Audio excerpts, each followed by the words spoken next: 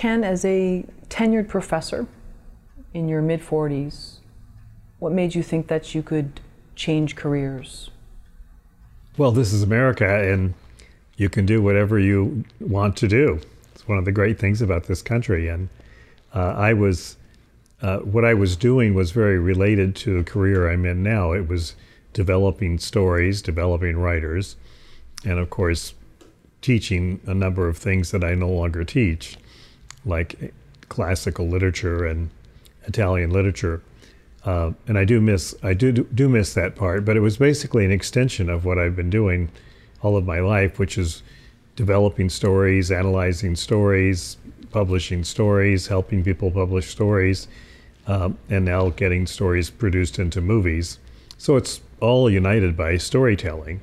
I had no idea which world was sort of the bigger world of ideas, the world of academia that I'd been in for 17 years, or the world I went into. And I discovered that the world I went into was really the world of ideas, because it's a world in which people are tracking ideas across continents to find out who owns the rights to a story. They pay lots of money to acquire the story. At least they used to pay lots of money. And they spend millions of dollars to turn the story into a movie. And they're fiercely competitive about the world of ideas. The motion picture business is the jungle of ideas. And it's survival of the best idea and the best business people. I always say it's called show business for a reason. It's not just about show, it's about the business of how stories get developed into movies that the whole world can see. I'm hoping we can go back to maybe right before you made this transition into wanting to be in film. Was there something that happened? Was there just a time in your life, in your mid-40s, where you just felt like, you know what, I want a new challenge? That's a good question, because I've reflected on it all my life since then, and it was actually provoked by my receiving tenure. I actually belonged to a untenured faculty committee against tenure, and one day when I was a Fulbright professor in Bologna, Italy, I got a telegram from the dean of the faculty at Occidental College telling me that I'd received tenure in my absence. And my reaction to it was not very understandable to my friends and colleagues. I became deeply depressed for about a year. And it took me a long time to figure out why I was depressed. And it was because I'd really never asked to be in this golden cage where nothing can happen to you. It was like the most secure place you could be. And I realized at the time that my father's chief value in life was security. He was a child of the Depression, and security was all important to him. And I had to admit to myself that it wasn't that important to me. I never worried about being secure. I published lots of things, and I was in demand as a speaker and just never had to worry about it. And what my value was freedom. And I didn't feel freedom when under a structure where you had to behave a certain way, and you had to know a year in advance that on the week of October 12th, you'd be teaching Book 8 of the Iliad. And that, it was wonderful to be teaching the Iliad, but to have to know that a year in advance you're going to be somewhere. I now live in a world where I don't know where I'm going to be tomorrow, literally, and it's complete opposite. It's a free world. And of course I realized as I got older that freedom is as much an illusion as security. Both of them are illusions, but it was my illusion. Security was not my illusion. And so I've lived with complete insecurity, but with the freedom to express myself creatively in every possible way, which is what the film business allows me to do. And so that was very exciting to me. Do you ever tell people that if they're looking to be in a creative pursuit, whether it's being an author or screenwriter or actor, that security is something that will probably not be part of what they'll encounter, and to be okay with that? Absolutely. I mean, this is not a career to wish on anyone. You have to have a burning desire to do it, and you have to be willing to sacrifice anything to do it and to persist despite every setback. And I can tell you that this is a business in which, a career in which this never gets easier. I don't care how many movies you've done, the next one is going to be the biggest challenge you've ever faced. The world changes all the time. It's been changing ever since I've been in it, which is around 30 years now. And it never gets any easier, and it never gets any more secure. And, you know, even if you had windfalls, lots of money, you would put it into your next, your next project, because people in this business believe in what they're doing. That's their most important common belief. You can see it at the Academy Awards. You hear the stories as they receive rewards that they never thought they'd get or have been waiting for a lifetime for. They all have one thing in common: the ability to sacrifice what everyone else considers the most important things in order to achieve the dream of getting the story told to the whole world. And that's the great thing about the career. There's no limits to it. It's infinitely challenging. It's constantly challenging. There's surprises every day, and it's completely unpredictable. I'm almost thinking of a sales position like door to door, where you have to just suit up and go on work your farm. And it sounds like with this industry, it's an everyday sort of, you have to be that person sort of drumming up leads and things like that. Yeah, it's a completely self-starting business.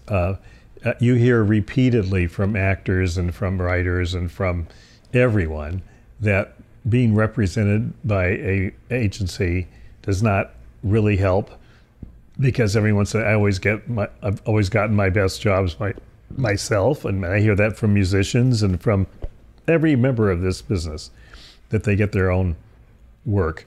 And suiting up every morning is putting on your brain and telling it that it's got to be happy and go out there.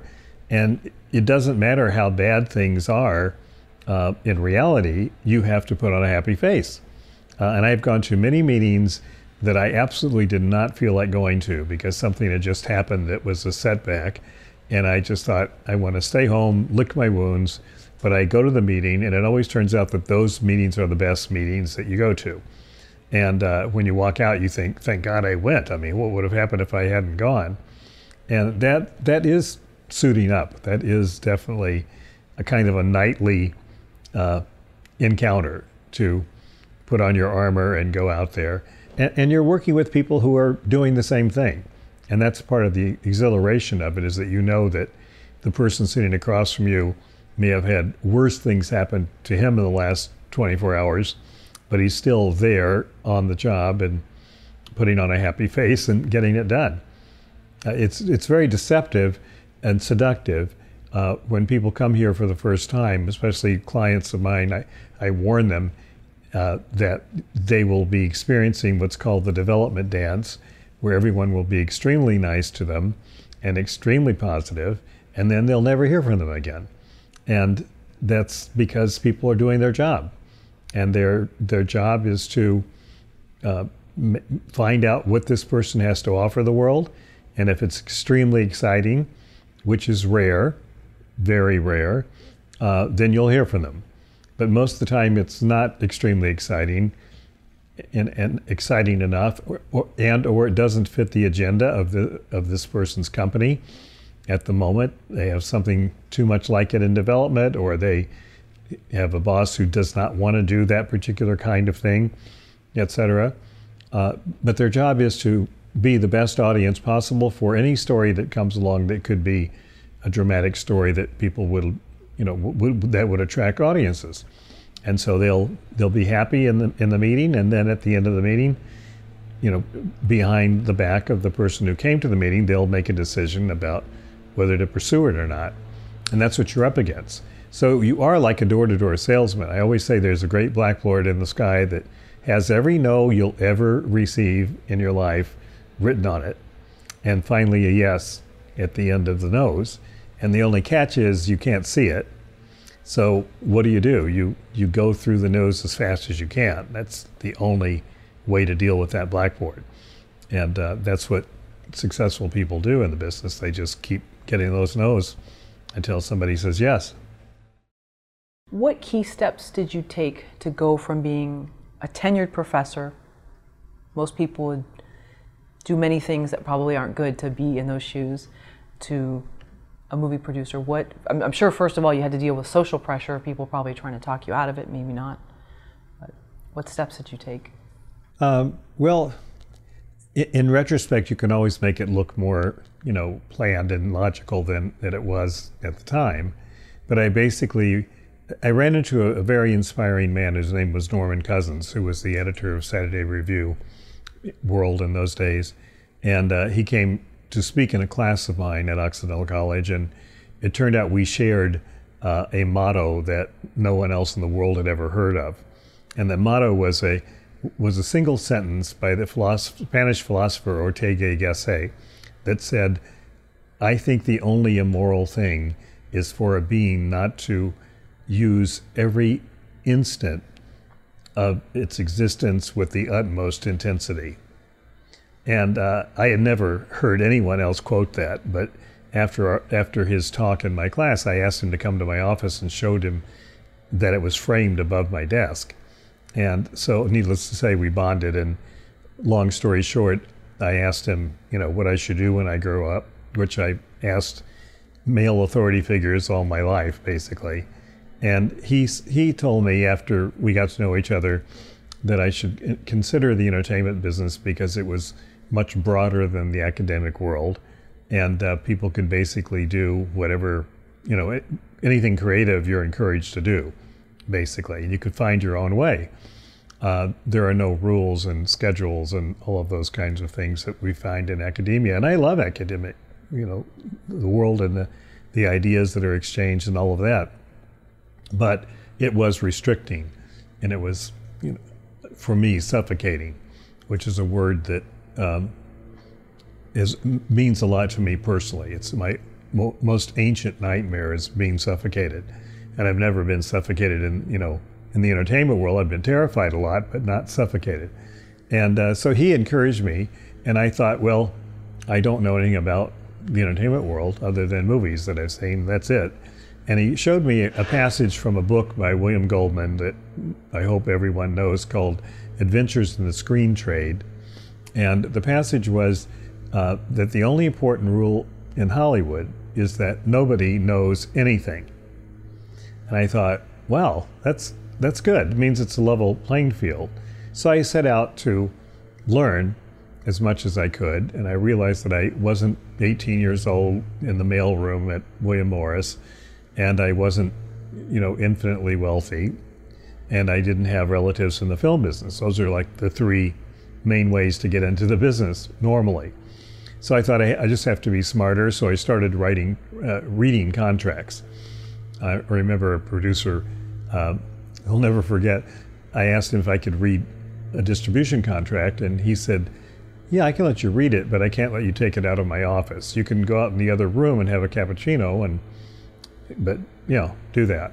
So I read it, and I came back an hour later, and I said, "I'm confused about some things I read here. Can I ask you a couple of questions?" And he said, "Sure." And I said, "This paragraph number 48 in the fine print section at the end says that accounting terms used in this agreement shall be redefined by the 20th Century Fox accounting department at such time, if any, that litigation is entered into among the parties." And I said, "What does that mean?" And he said, "That is not in there." I go, "Yes, it is. Let me show you." I showed it to him. And he said, "I can't believe that that's still in there. My attorney should have crossed that out. He had just signed the agreement." And I said, "Well, they didn't." So I started learning. That's how I started learning, by reading contracts, because I think whatever kind of thing you're trying to do, if it's successful, ends up with being a bunch of contracts. So you might as well start backwards with the contracts. And long story short, while I was preparing myself that way over a 6-month period, I came up with an idea that I sold basically on a wing and a prayer, not knowing how to do it, but it ended up being, within the next 12 months, 16 movies that I was completely in charge of, and raised half the money from Warner Brothers and half the money from a company in Canada. Went up to Montreal and shot them all back to back, meaning one movie ended on Friday and the next one began on Monday. And it was a series of romantic comedies. And it came out of my teaching romantic literature and also teaching publishing, because a publisher was talking in my publishing class. The visiting publisher was talking to my class, and he was telling us what goes on the cover of a romance novel. And I realized as he listed the things that were on the cover that he was basically reciting the rules of courtly love that I was teaching in another class that were written in the 12th century by Andreas Capellanus, the chaplain of Marie de France. And I thought, so maybe romance novels that everyone makes fun of are just an extension of these ancient courtly stories, these love stories.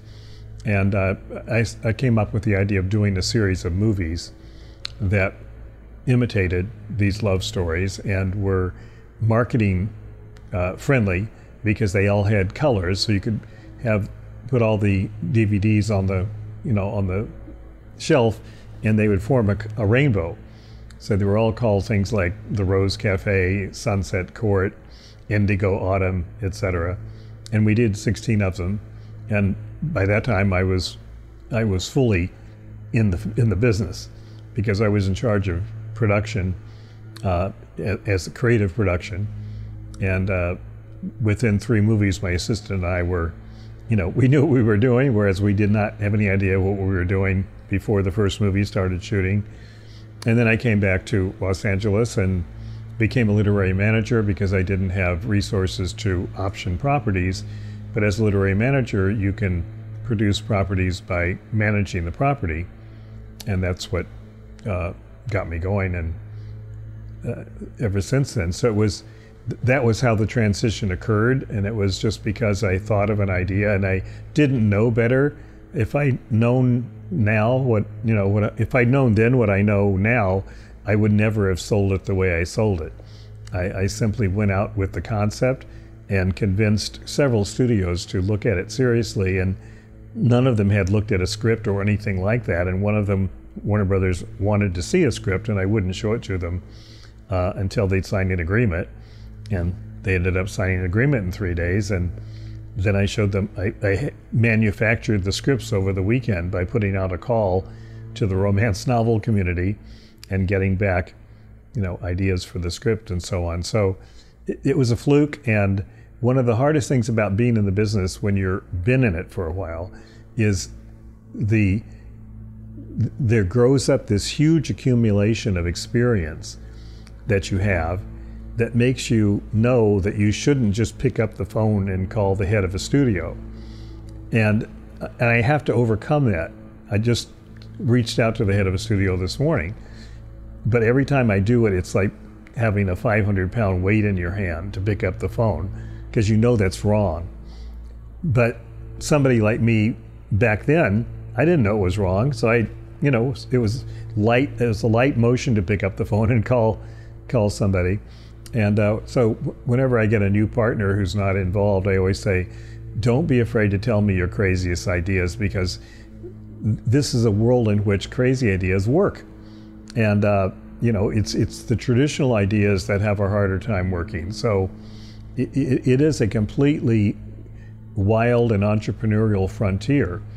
It's probably the last frontier of American culture, the movie business, and it's been changing ever since I've been in it. It constantly changes, from a world in which video cassettes dominated and you could find them everywhere, and to a world in which we're downstreaming from Netflix and Hulu and so on. And the delivery methods have always changed.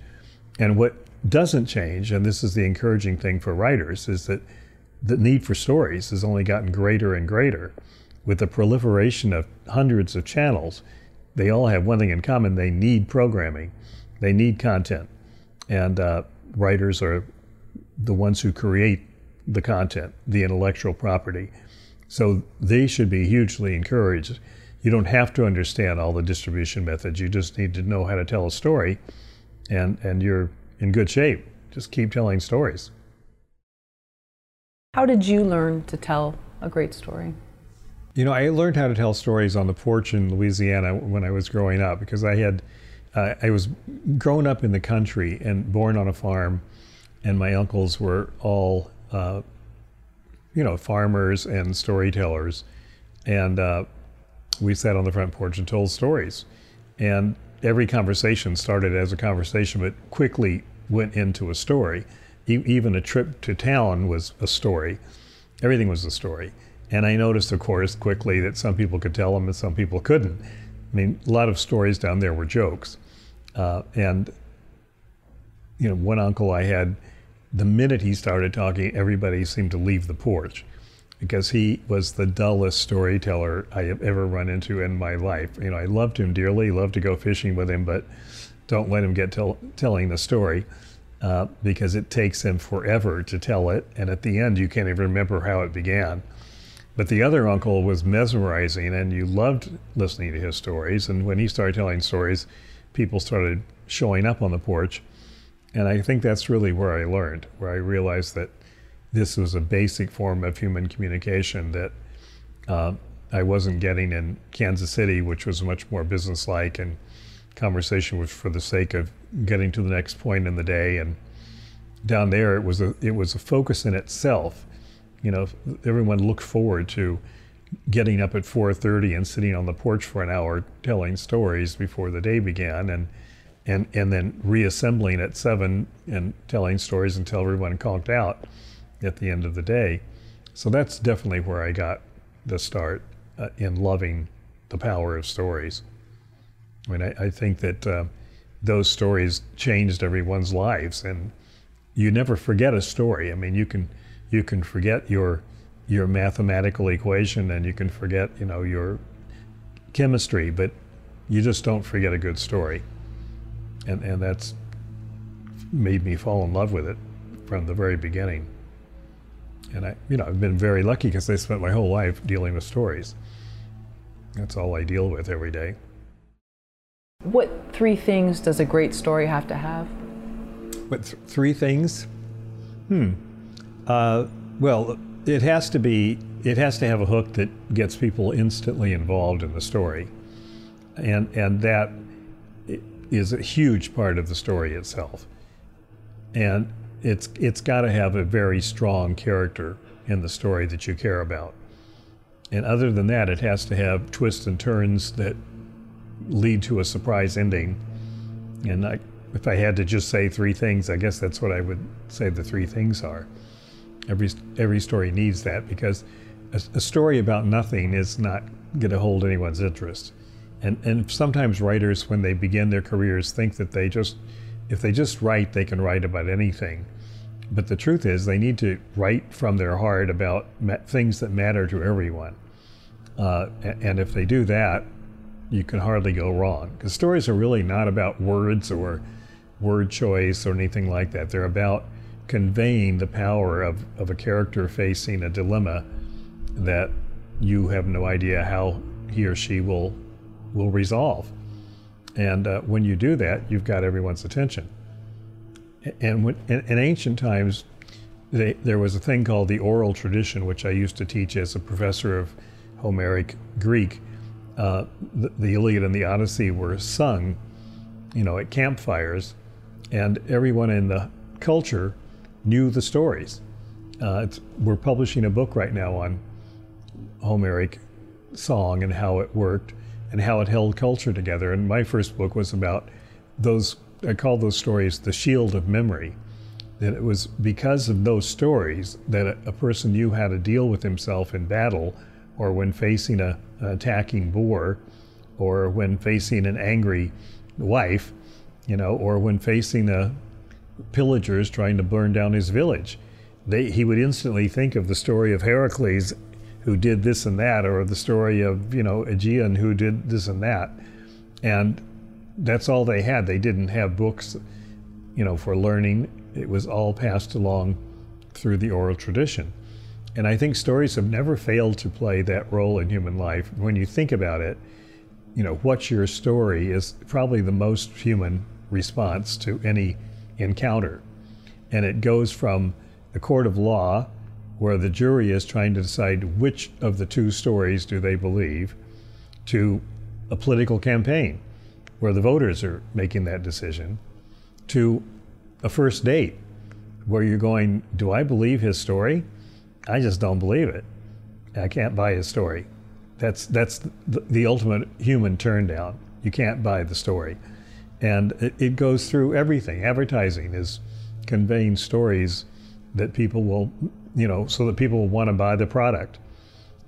This is how humans operate on a daily basis. So to me, it's absolutely amazing that an industry has been created where people will pay millions of dollars for stories, and where stories can basically conquer the world, and I believe unite the world. I mean, look at all the work we're now doing with China in the movie business. I just saw Lara Croft Tomb Raider, the new version of it, where the male lead is Chinese and she is Western. And clearly, as a producer, I'm watching it going, this was a Chinese financed movie, because I understand how it works for the market. The Chinese hero makes it perfect for the Chinese market, and he looks pretty good, but she's the real protagonist in the story, and she's great for the Western market. And she's a woman, so it's all very contemporary, and et cetera. So you see the structure behind it is actually a cultural change, because now the values of the West are being inserted in the Chinese market, with the Chinese cooperating with them. And as I believe, China is becoming more capitalistic all the time, partly through the influence of movies. The audience wants to see individual people doing what they want to do in life and going out there and kicking ass and not being under the thumb of some, emperor or despot. So I think that this is why the whole storytelling thing is so exciting, because it really is a universal experience. The question is, what stands in most people's way of achieving their dreams? So it sounds simple, we can achieve dreams, and there's a million books on it, but what do you think is actually the block for many people? I've written a book called Quit Your Day Job and Lead the Life of Your Dreams, based on my own experience and that of others. One of my favorite stories, I was on Joyce Brothers television show years ago with a couple of other people, and one of them was a man who was then in his 80s and just had received his law degree from the University of Chicago. And he told her that he was standing in line for registration 4 years earlier, and one of the young people in line behind him said, "Sir, are you sure you're in the right line?" And he said, and I turned around and I said, "What line should I be in?" And I thought, that is America. That's the essence of America. You are in whatever line you want to be in this country. And he fearlessly walked up and stood in the line and got his law degree at the age of 86 or whatever he was. And to me, what stands in people's way is fear, and their friends inflicted on them. So one of the chapters in my book has to do with distinguishing between friends and friendly associates, because when I left the academic world, I had a few friends and I had lots of friendly associates. I learned the difference when I decided to leave, because I retained a few friends, but most everybody I did not retain as friends, because they thought I was absolutely crazy. They either thought that in a kind of benign way, or they just thought or they just were extremely angry that I was leaving a tenured position. They thought that was completely ungrateful and crazy. And I could also see that they were fearful about it. And I knew them well enough to know that many of them were envious, wished they could do it, but just wouldn't do it because they're set in their ways. And that's one of the reasons I didn't like tenure, because once you had tenure, you didn't have to publish anymore, you didn't have to do anything anymore. And of course, if you're truly motivated, that's not going to stop you. and there were a few people who were unstoppable, but mostly they weren't unstoppable, and they just stopped. And to me, that was a crime, because I didn't understand anything other than the merit system as, something that should rule an academy of ideas, So I think what makes people afraid is the fear of being out on the street. It's an image that I've had, in the first 10 years of getting into a new world, where I realized I wasn't going to get a check every 2 weeks regularly. You have that image if you were raised by Depression era parents. And you also have the other image of the wolves at the door. I remember that one because I found a quick way around it. Go to the door, open the door, and if you don't see any wolves at the door, then there are no wolves at the door. But it is an image that pops into your mind in the middle of the night, as does the homeless image and many other things. But if you're afraid of images, then you shouldn't be in the world of images. I mean, that's what I do, is I create images and develop images and turn them into movies. So how can I let, images that are in my brain control my actions? You have to learn to overcome that. And so I think people have to clearly understand themselves and decide on who to listen to. If you truly are a friend and you love somebody, you encourage them to fulfill their dreams.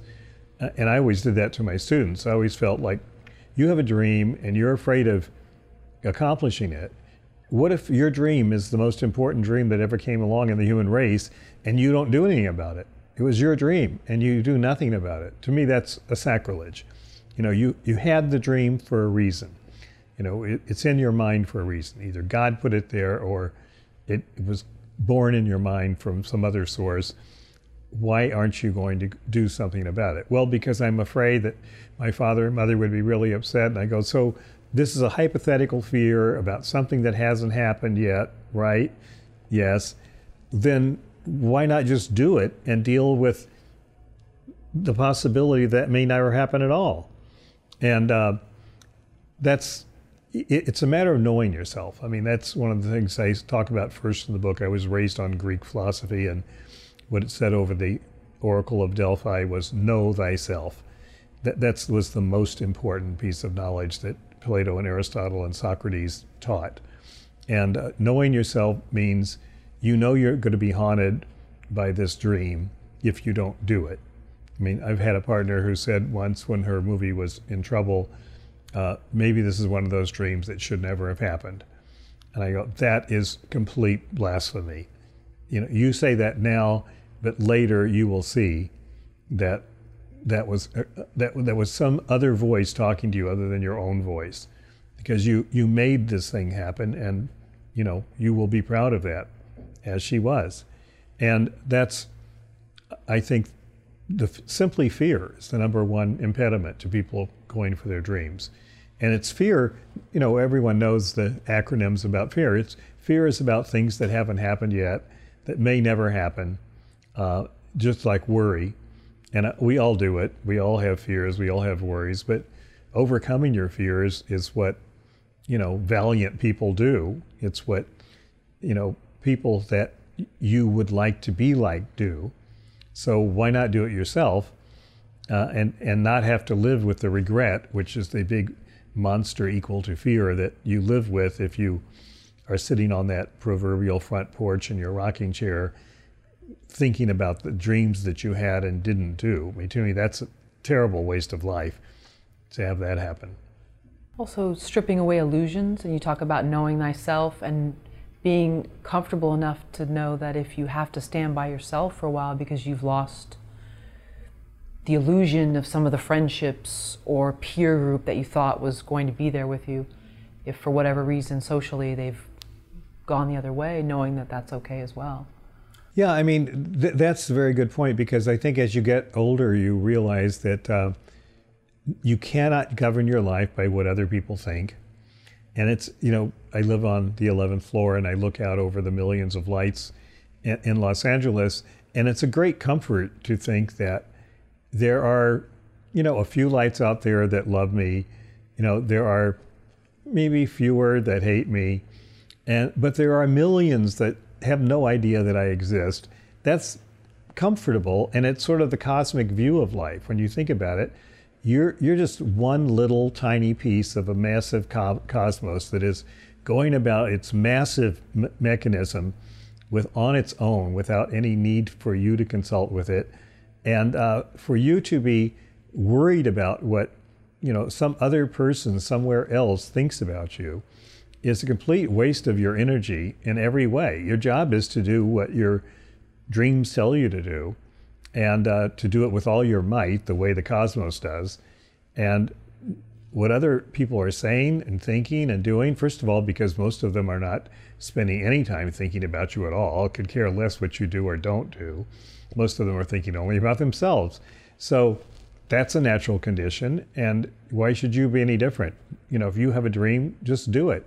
And if you're the crazy painter that has been turning out paintings in the garage down the street and everyone thinks you're a crackpot, but then they learn that you sold one of your paintings for $1 million and now it's going to be in the Louvre, suddenly they go, I always knew that gal was a genius. She really had talent from the very beginning. People change instantly, which shows how much value their opinion really has, right? And that's why I just think you've got to really listen to yourself and not listen to everybody else. And the few people, you can tell your friends, because the ones that support you in doing that are your true friends. And if the person who's not supporting you I've had several clients in my career whose spouses did not support them. And, my advice is divorce your spouse. I'm sorry. I take this seriously.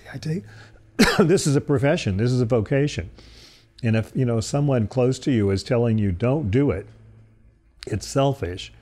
You need to get somebody else close to you, who will encourage you. Because all the monumental great things in life, I think, are done by people who go for it and who are not afraid of taking a chance, and who are therefore supported by a few true friends, or loved ones who tell them to do it. It's many examples from my own life, but when I decided to leave the tenured position, my daughter was a junior at Columbia, and one thing that would be jeopardized would be her senior year at Columbia. And I brought her up to Montreal where I was shooting movies, and we had a long talk about it, off set. And she said, Dad, you absolutely have to do this. You have to do it. Don't worry about that. And of course, that problem got solved and didn't end up being a problem, but it was a concern. But she had no concern for it. And that's how I know, who my true friends are. And that's how you would know, too, if you decide you want to do something. Listen carefully to what the people around you say. Because when people are telling you no, they're expressing their own fears. And some of it may be good-hearted. They're afraid that the things they fear may happen to you. But if you're willing to take the risk, don't let them influence you, because they're not taking the risk, unless they depend on you. And then you have to figure that out. And I did certain things when I left that career to make sure that those who depended on me would not, end up being left without resources. So I did what I had to do to make sure that happened. And then once I did that, my conscience was clear, and I was able to embrace it fully with all the risks that it entailed. And I, no regrets, even though there were some very dark times. And there are always ups and downs in a business like this one, and in a career that is bereft of security. The other side of that coin is that as much as security is an illusion, rejection is also an illusion, because you can take as many chances as you want. I constantly hear people tell me, even on the phone this morning, you only get one shot. That was the distributor telling me, we only get one shot. And I thought, well, okay, maybe that's true for you, but I get as many shots as I want to take. And Hollywood is, first of all, doesn't exist. What is Hollywood, right? It's just a concept. But in reality, the business that I'm in, all you have to do is tell somebody I've got a great new story, and they are all ears immediately. They don't care that it's been 10 years since you talked to them. You spend a few seconds in chit chat, and then they want to hear the story. So you can take as many chances as you want to take, unless your own psychology disallows that, because it wants you to get depressed and, go into a coma of unhappiness and take rejection seriously, etc. I just don't have time. One of my essays is called The Waiting Room, and it's about what you do while you're waiting for an answer on a creative project. Well, you don't wait, you do something else. You make another creative project, you get it going. And if you keep doing that, every project has its own clock. You can't do much to control that clock, but you can be doing another project. And sooner or later, you have projects all around you that are in various states of ripeness, and they will happen in their own time. And your biggest problem will be, what if two of them happen at the same time? And I always say, don't worry about that. I mean, that's the kind of problem you want to have. You don't want to have the problem of nothing happening. So no, you don't wait at all. And I think a lot of writers torture themselves because they wait. They send off a manuscript, hypothetically, into the snail mail. No one does that anymore, but they send it off and then they wait for an answer. Why would they wait for an answer? That's a complete waste of time. Instead, you instantly work on something else. And that way, when something comes from the first thing, you're surprised. And you deal with it immediately without wasting any kind of psychological energy on it. If it's a rejection, you take it and you move on. And if it's somebody offering you a deal, then you consider the deal. But you don't. Writers feel like they have to spend an additional 90% of their time fretting over it all, analyzing it, soul searching over it. And you do that when you're younger, and it's fine to do some of it because you may get a lot of creativity out of it. But once you've gone through it and tortured yourself, to your own satisfaction, you don't have to do that all the time. You can just go back to work.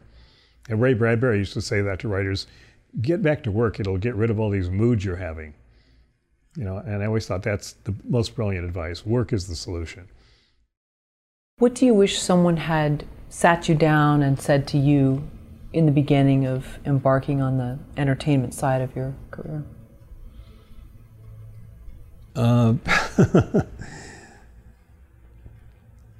Don't waste your time. I wish somebody had told me, don't waste your time, because I've wasted some time in my life, believe it or not, despite what I've said about not wasting time and not waiting. And I think that's maybe the only advice that I would have liked to hear.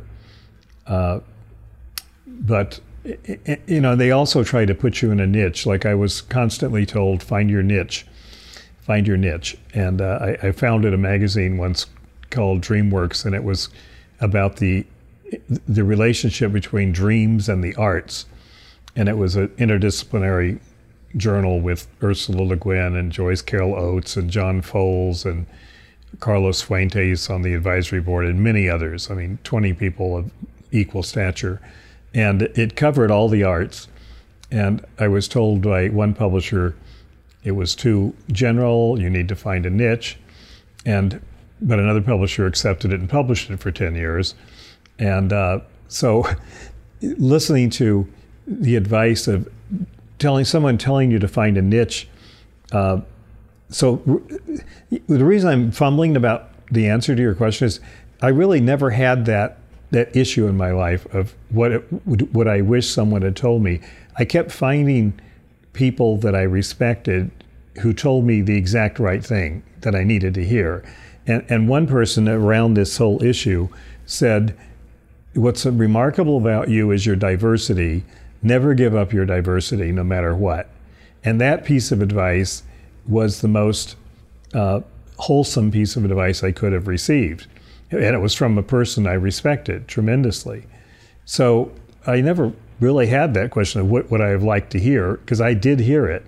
And it meant that I wasn't afraid to go into feature films with the major studios, into independent films, or into television. And I, produced movies and projects and all those places and categories because I never let anyone stop me from being diverse. And I thought that I needed that piece of advice and I got it.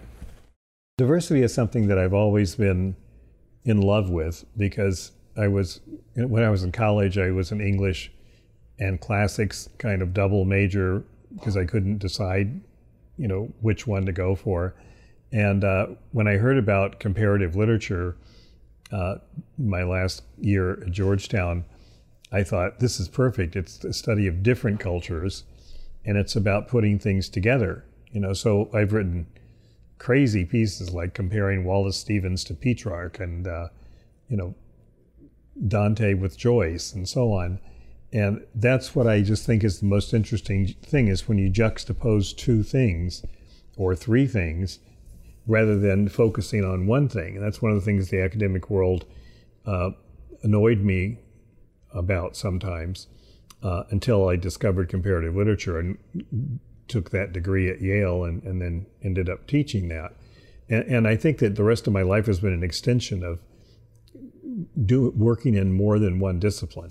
I mean, in addition to movies, I'm very involved in books. I've just finished another book of my own, and I publish books because 4 years ago I realized that I was having a hard time after selling books to New York for 20 years or more and having nearly 20 New York Times bestsellers. I realized that because of all the conglomeration that was going on among the publishers purchased by large corporations around the world, there was no longer much chance for a young new voice to be published. What they're looking for is established brands. And, the old joke that Stephen King could publish, the phone book with his name on it. And that's just the way it is in this, huge country where marketing and branding is what it's all about to get the attention of this 300 million audience. So I came up with the idea, and what was happening to me is because I couldn't publish things as easily as I could before. I published 250 books, sold them to publishers, and I could take those books to Hollywood and sell them to Hollywood. So I no longer had books to take to Hollywood.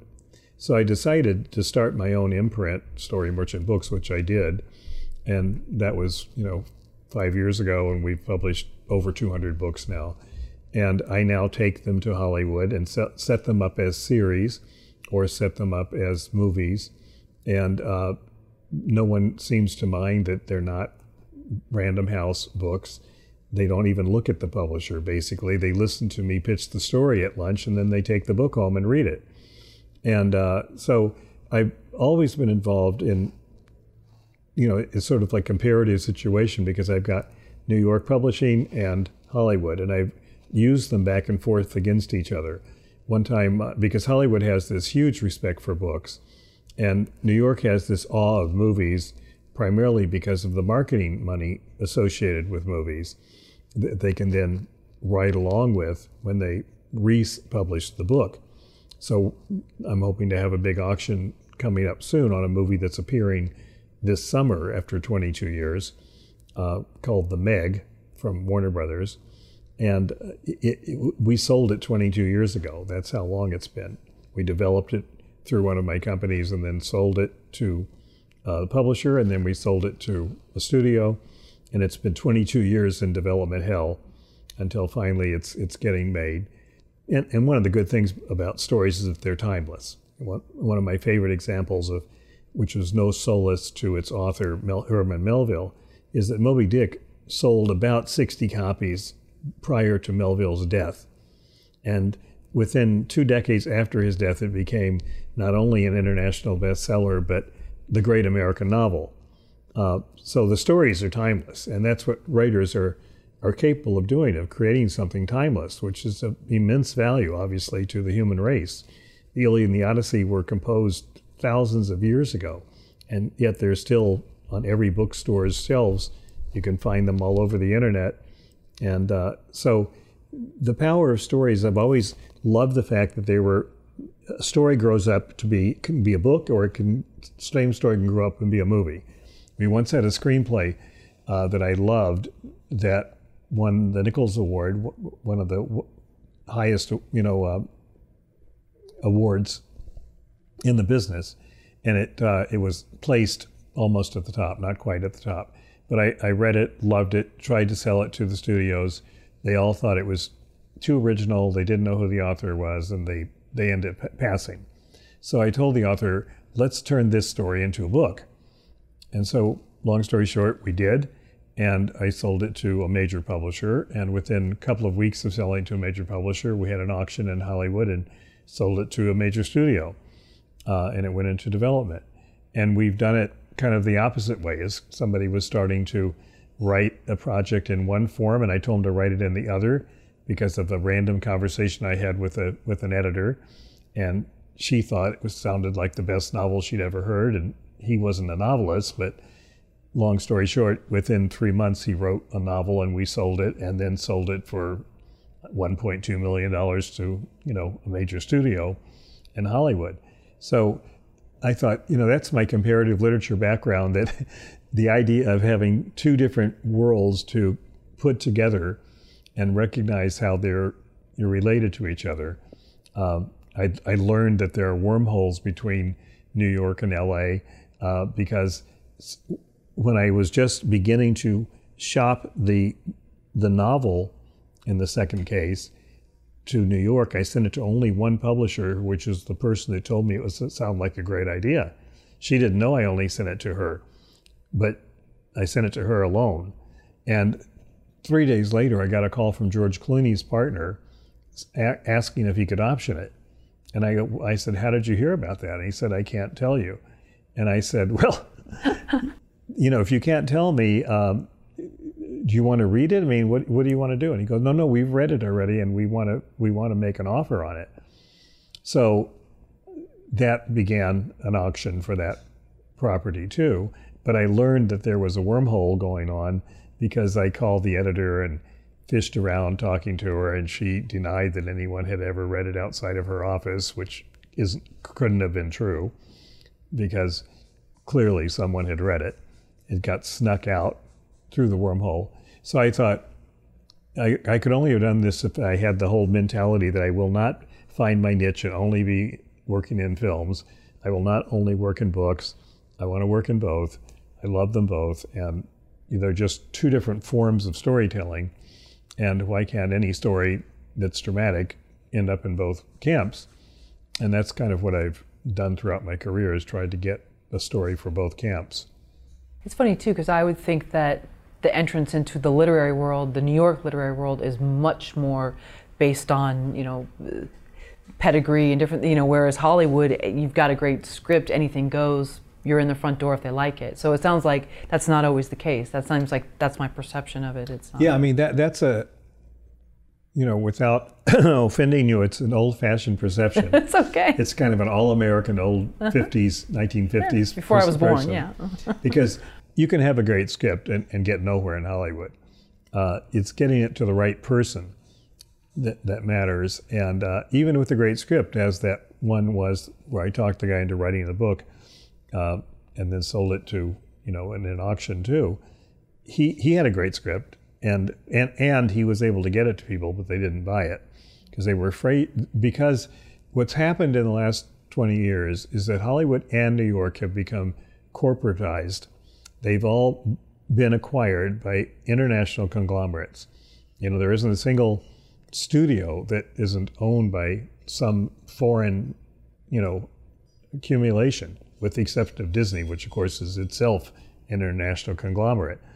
Right, but Sony owns Columbia, and Paramount is owned by CBS, Viacom. So because of that, the executives have totally changed from a world in which, and the same is true in publishing, from a world in which people with guts and vision made decisions about doing the story, publishing it, or greenlighting a movie. Now it's corporate people wearing suits who are very worried for their jobs.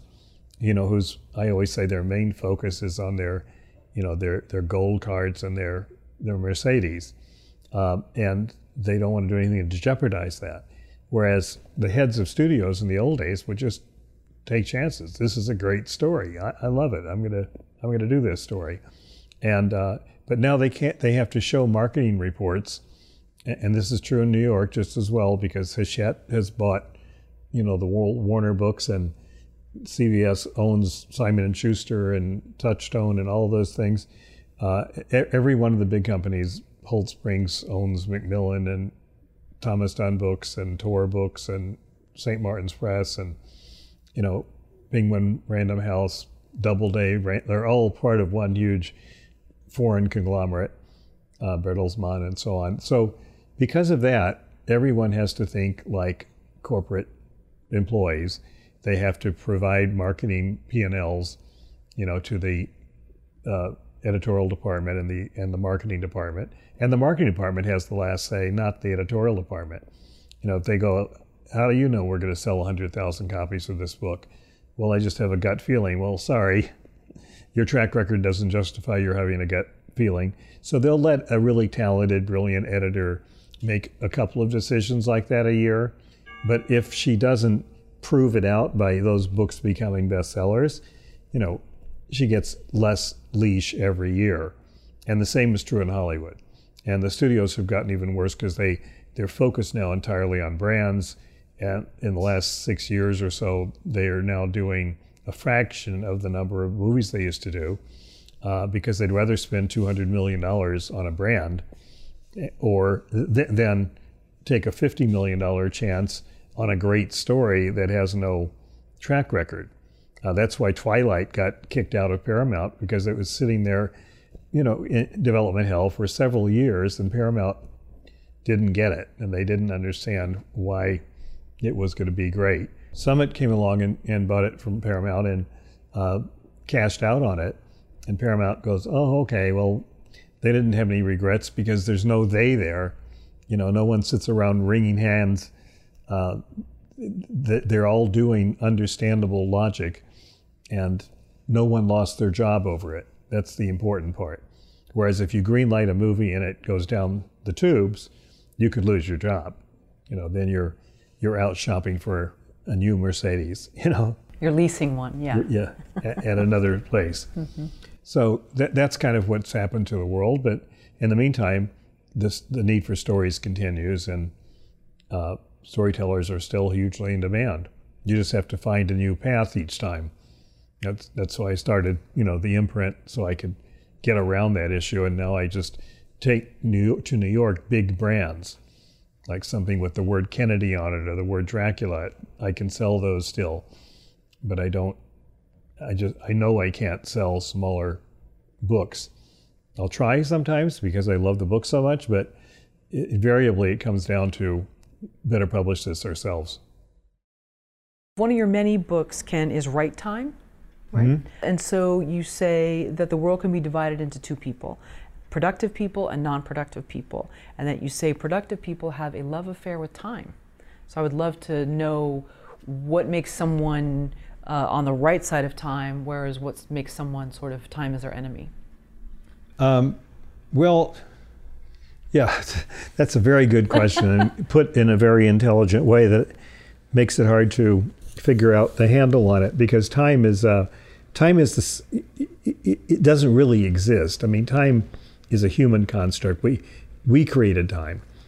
Squirrels and chipmunks don't have much idea of time. And they know the sun rises and the sun goes down, and they know that it rains, but they don't think the way we do, where they don't keep track of their birthdays, for example. Like, only humans do that. And it's unfortunate because, you're only as old as you think you are. That's the way a squirrel looks at it. And nobody's arguing with the squirrel about it, but humans know better. And some people look at time as the enemy, and some people look at it as a friend. There's an old Spanish saying that says there's more time than life, which I always thought was a wonderful way of looking at it, because that's what a productive person would say. There is more time than life. And another Spanish or Italian saying says that life is long, is short, but wide. And that's another way that productive look at it. Like, people say, how could you do as much stuff as you do? Well, because that's what I do. I don't do anything else. And I used to give classes on time management and do a lot of studies on it. In fact, Right Time is filled with time management theories. And one of the things I noticed about people is they had no idea where their time went.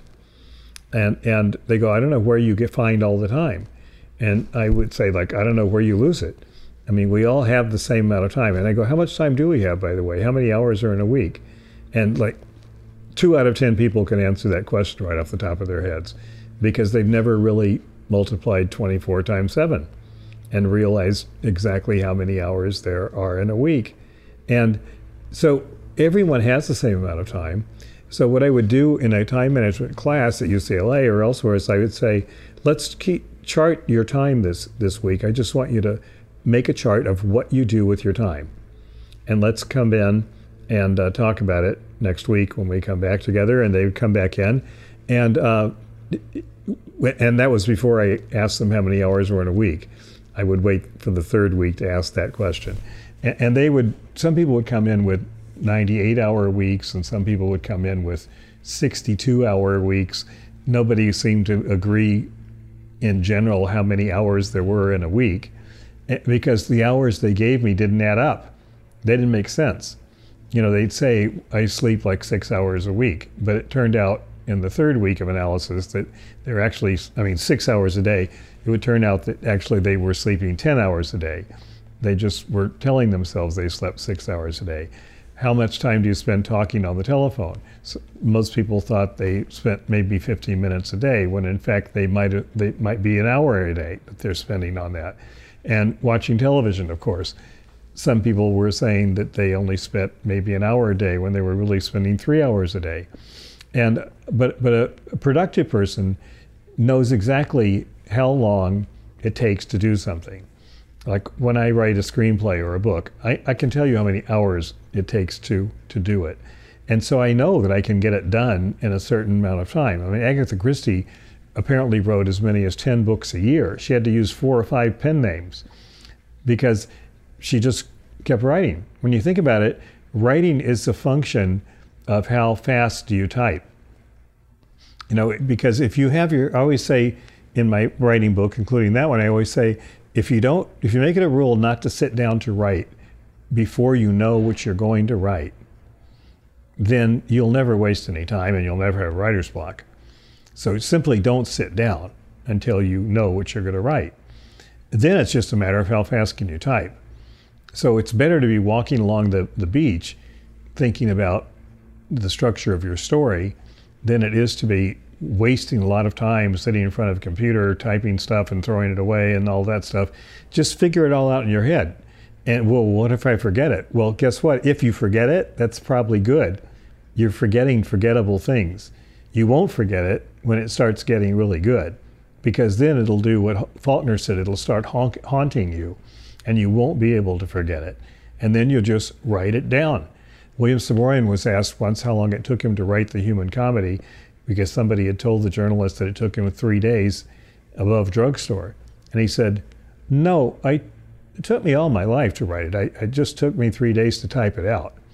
And that's, so if you're productive, you've already figured out that there are certain things that are completely unproductive, such as sitting in front of a blank screen trying to figure out what to put down next, and other ways to do things that make you productive. And productive people don't waste their time. As I said, when it comes to waiting, you don't wait, you just do something else. You, what I call it, rotate from one thing to another, so that you have new energy constantly all day because you're switching activities.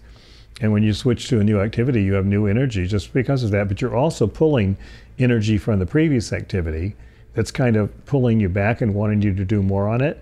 But that's good. Instead of listening to it and going back and doing more on the previous activity, it's better to have that kind of little anxiety going on there, because then the next time that activity gets a chance at your time, it'll be ready and it'll be more productive during that time compartment. So I think that's the whole difference is between productive and unproductive people have never figured out how to use time. They don't even know how to measure time. And they confuse things. I mean, there are two functions in life, or two entities that we deal with. one is time and the other is work. And one of them is eternal and timeless and endless, and the other one is not. But people get it wrong. The one that's timeless and endless and eternal is work, not time, unless you're God, you know. But if you're not God, then guess what? You have a limited amount of time. And the only problem is you don't know what the limit is, but that doesn't matter because you just have to operate anyway. But what's infinite is work, because good work produces more work. And so does bad work, right? So no matter what kind of work you're doing, it keeps going. And you cannot manage it, therefore, because it's a given that you can't manage an infinite thing. But you can manage something that is finite, and that's time. So managing time is what we have to do. And let's say if you're writing a book and you know that you type 7 pages an hour at least, then you give yourself 1 hour every day to write your book. Well, at the end of 100 days, you've got, you know, how many pages? 700 pages, right? So it's not complicated to figure it out, but you have to manage the right thing. You're managing your time, because the work will happen only if you give it time to attend to it. And what happens is that people procrastinate because they think they're trying to manage the work, and they don't know that you can't manage the work. Like, I'm going to get this book done if it takes me all summer, and then nothing happens. They don't do it. That isn't what you should do. You need to say, I'm going to work from 7 to 8 every morning, you know, without fail for 5 days a week. It's better than 7 days a week, because your brain revolts when you make it stop something that it's actually enjoying. So if you make it stop after the 5th day, it's very upset, and it spends the whole weekend thinking about the project, and it's really raring to go on Monday when you start again. Whereas if you keep it going, it'll get worn out and it'll get bored eventually, because that's what brains do. So that's so productive. There's 2 kinds of productive people too. You know, the unproductive ones, let's not talk about. I mean, they have their own thing going, and I hope they're enjoying life.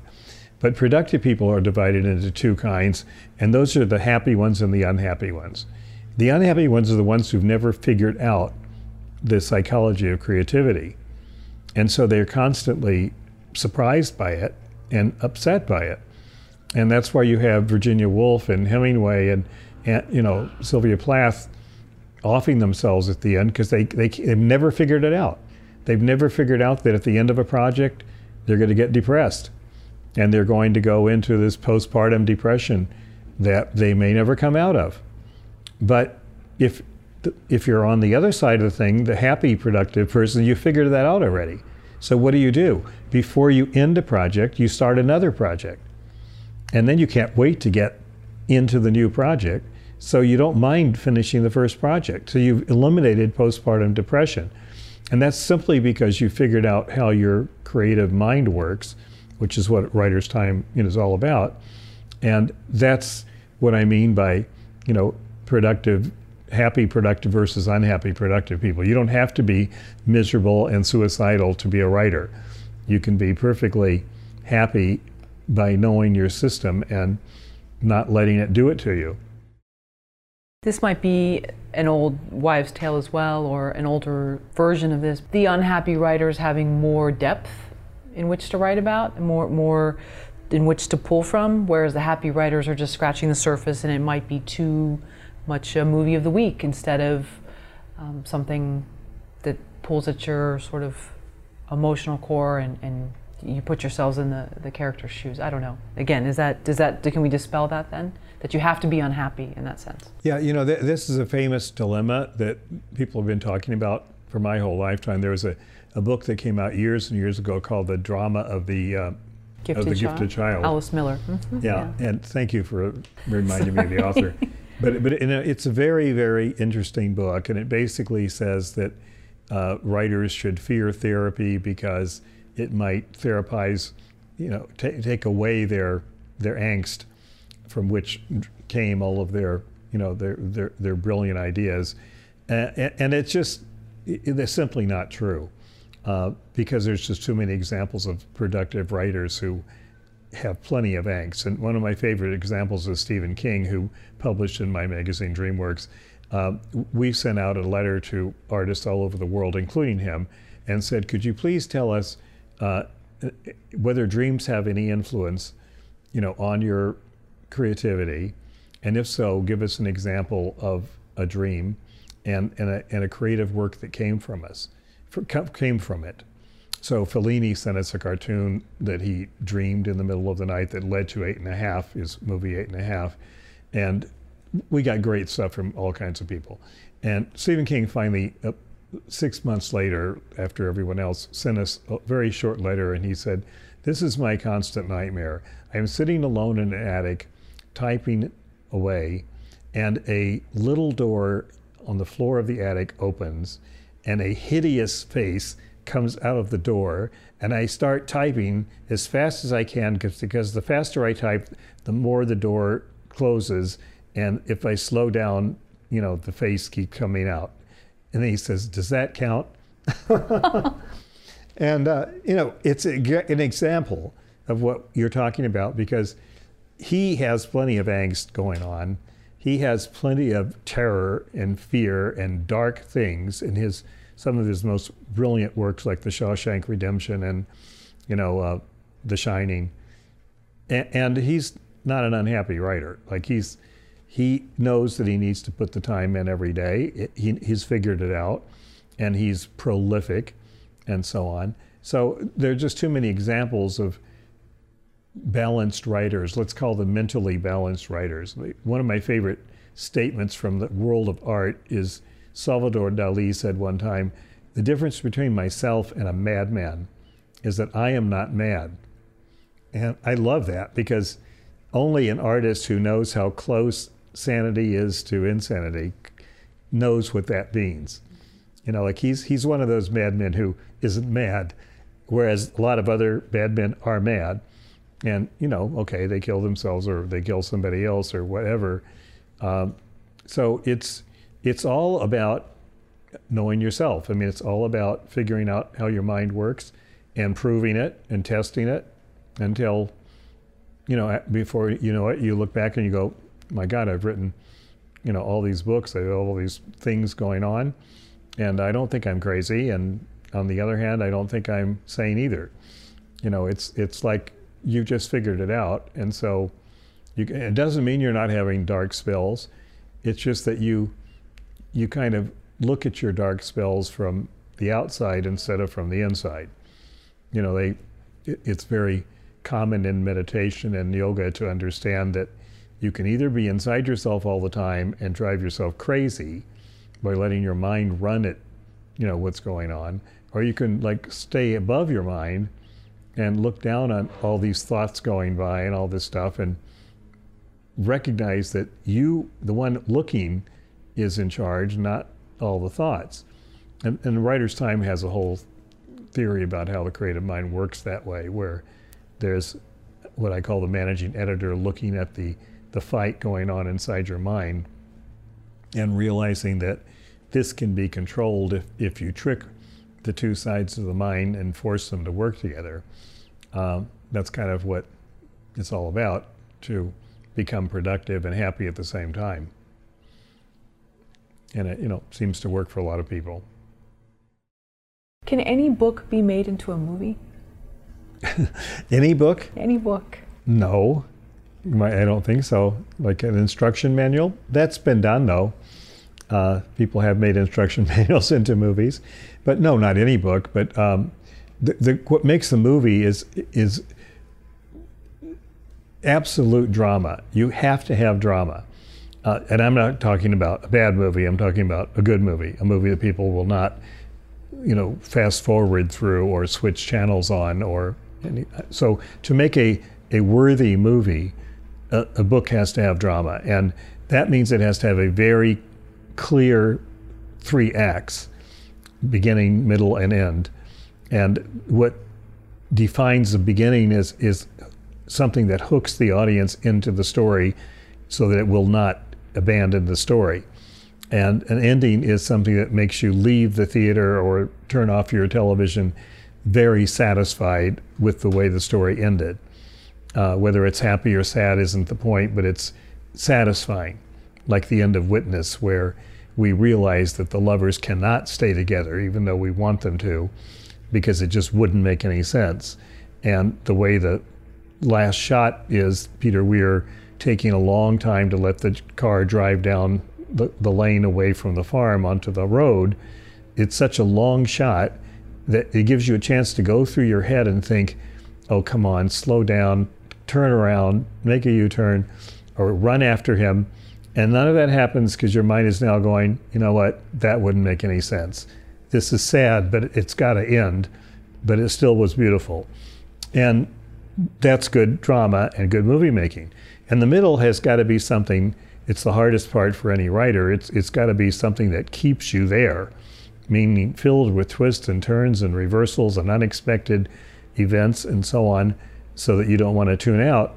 And that's what, if a book can do that, then it can be a movie. And if a book isn't doing that, but has potential, because it has a strong protagonist and a strong antagonist, that's where a treatment comes in.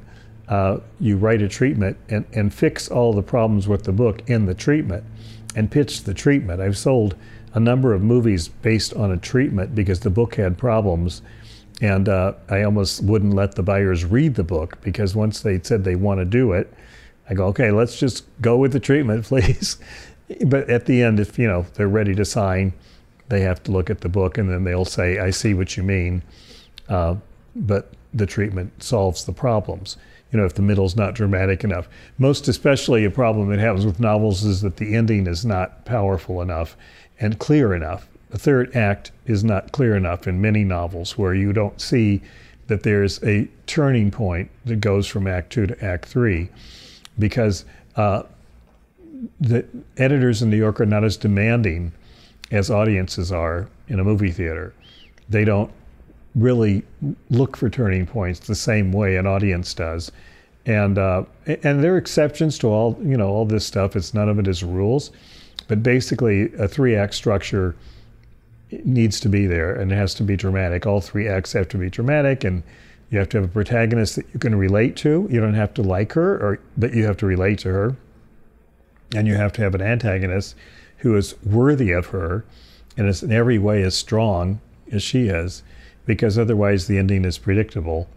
And the stronger the antagonist, the stronger the protagonist, and the stronger the story is.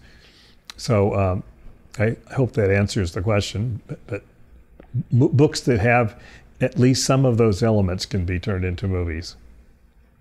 I used to have a class that is called Designing Your Novel to be a Film, because the best place for that to happen is on your original drawing board. Make sure that when you design your novel that you include these things in the novel, and that way you won't be disappointed when nobody wants to make it into a film. Why does a book fail to become a movie? If somebody wants to adapt a book and they think they buy the rights, whatever it is, and just somehow doesn't translate, doesn't work out. Well, there are hundreds of reasons why that can happen, but they come back in categories that you get used to. Every book that's submitted to Hollywood is what's called covered. And in my various webinars, I talk about coverage. And coverage is an industry term for a story report, where a reader in the story department of a agency or of a production company or a studio or any part of the business, where stories go to be covered. And they're covered because the executives who make the decisions can't possibly read all the stories that come in. Too many things are submitted. Too many stories are submitted. And in the coverage, it covers every single part of the story, from a one-line pitch of the story to the genre of the story, the category, the length of the story, the quality of the writing, the dialogue, the characters, supporting characters, main characters, supporting characters, plot, etc. So you get a full report in 4 or 5 pages that analyzes the story, and it ends with a recommendation: pass, consider with development, or accept with development, or just accept. And accepts are extremely rare. I mean, probably 1 to 2% are in that category. And the reason that most books are turned down, I've already mentioned some of them, but has to do with not clear who the protagonist is, not strong enough antagonist, too many characters, if you can't figure out what's important, what's not important, too much repetition. The dialogue, the characters don't sound different from each other, they all sound the same. And we all know from literature graduate school that one of the common questions that you asked is, you're just given lines of dialogue from plays and asked to identify the character by one line of dialogue. Because the great playwrights make their dialogue characteristic to each character. And Lady Macbeth would not be sounding like Juliet. There always be clear who's talking. And that's another reason for frequent turndowns. The audience isn't big enough. A story about Latvian Americans in a small neighborhood in Detroit, may get made as an indie movie if somebody like Meryl Streep wants to be in it because she's Latvian, But other than that, the chances are that Fox is not going to develop it because they're looking at audience appeal. They're looking at demographics.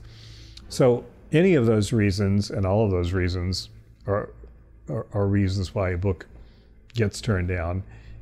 Sometimes a book is too internal, and screenwriters struggle with it, but they can't figure out how to externalize the constant thinking and philosophizing of a character. There are examples of books that have done that well, like The World According to Garth, is an example, but they're usually internal stories are very hard to turn into films. And what happens is halfway through the attempt to do that, you realize you're inventing all the dialogue, and then and therefore how true is this movie to the book at all?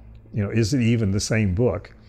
Because if the book did everything internally and you're inventing all the dialogue, you know what I mean? So there are a lot of reasons, but they all have to do with drama. Drama is about scenes, and the scene is a place and time in which there is conflict. Two forces come together in conflict, and the conflict is resolved. And that scene is the unit of drama.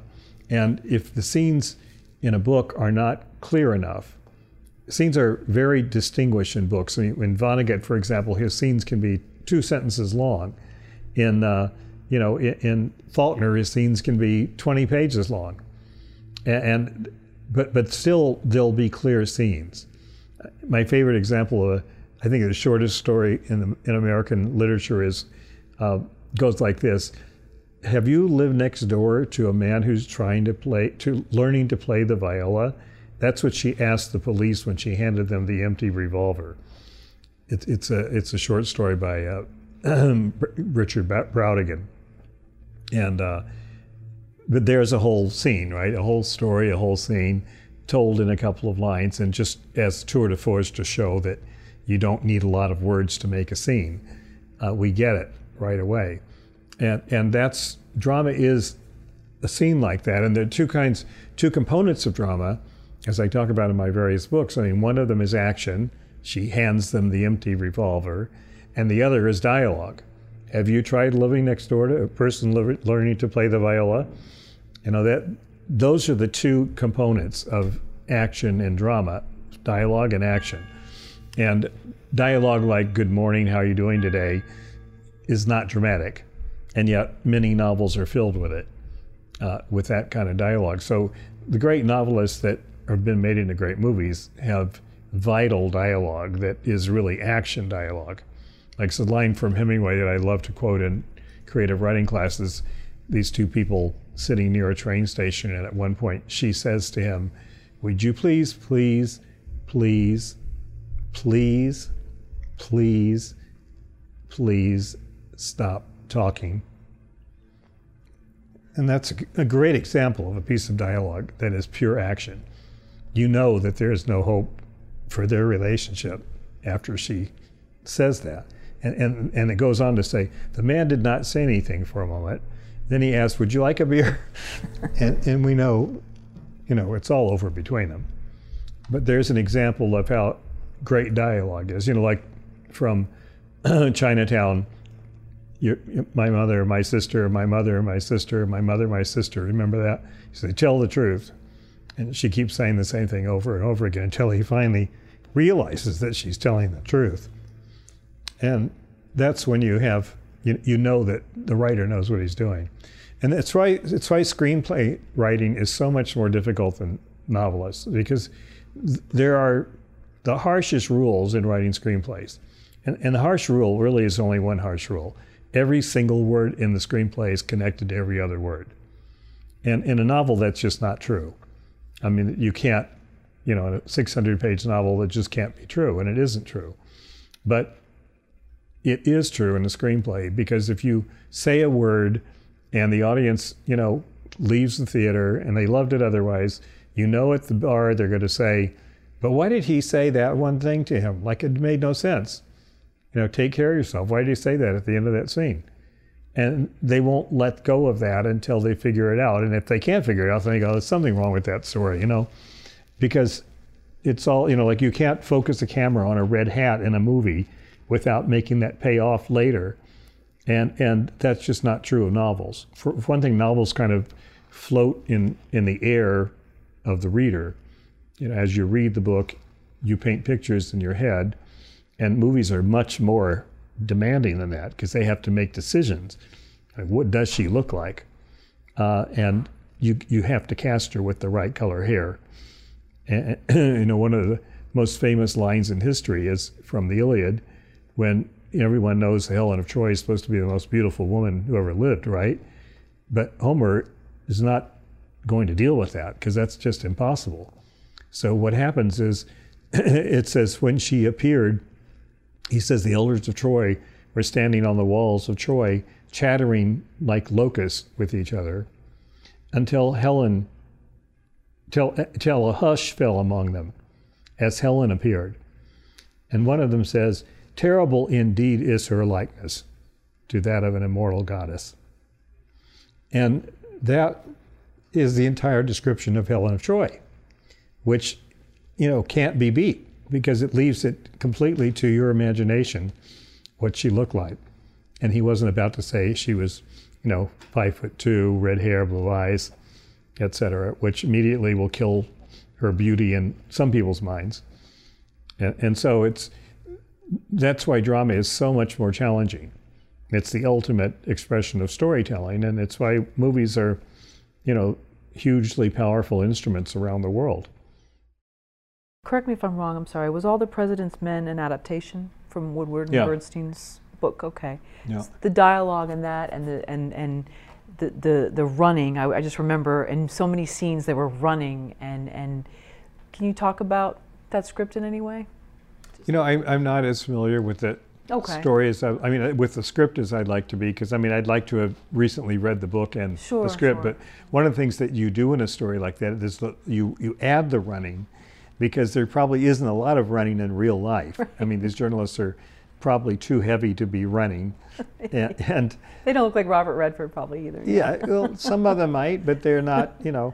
But I think that's what the big challenge. Like Spotlight is an example. They took a lot of reporting from Boston Globe and turned it into a dramatic movie that covered, collapsed many years into a few years.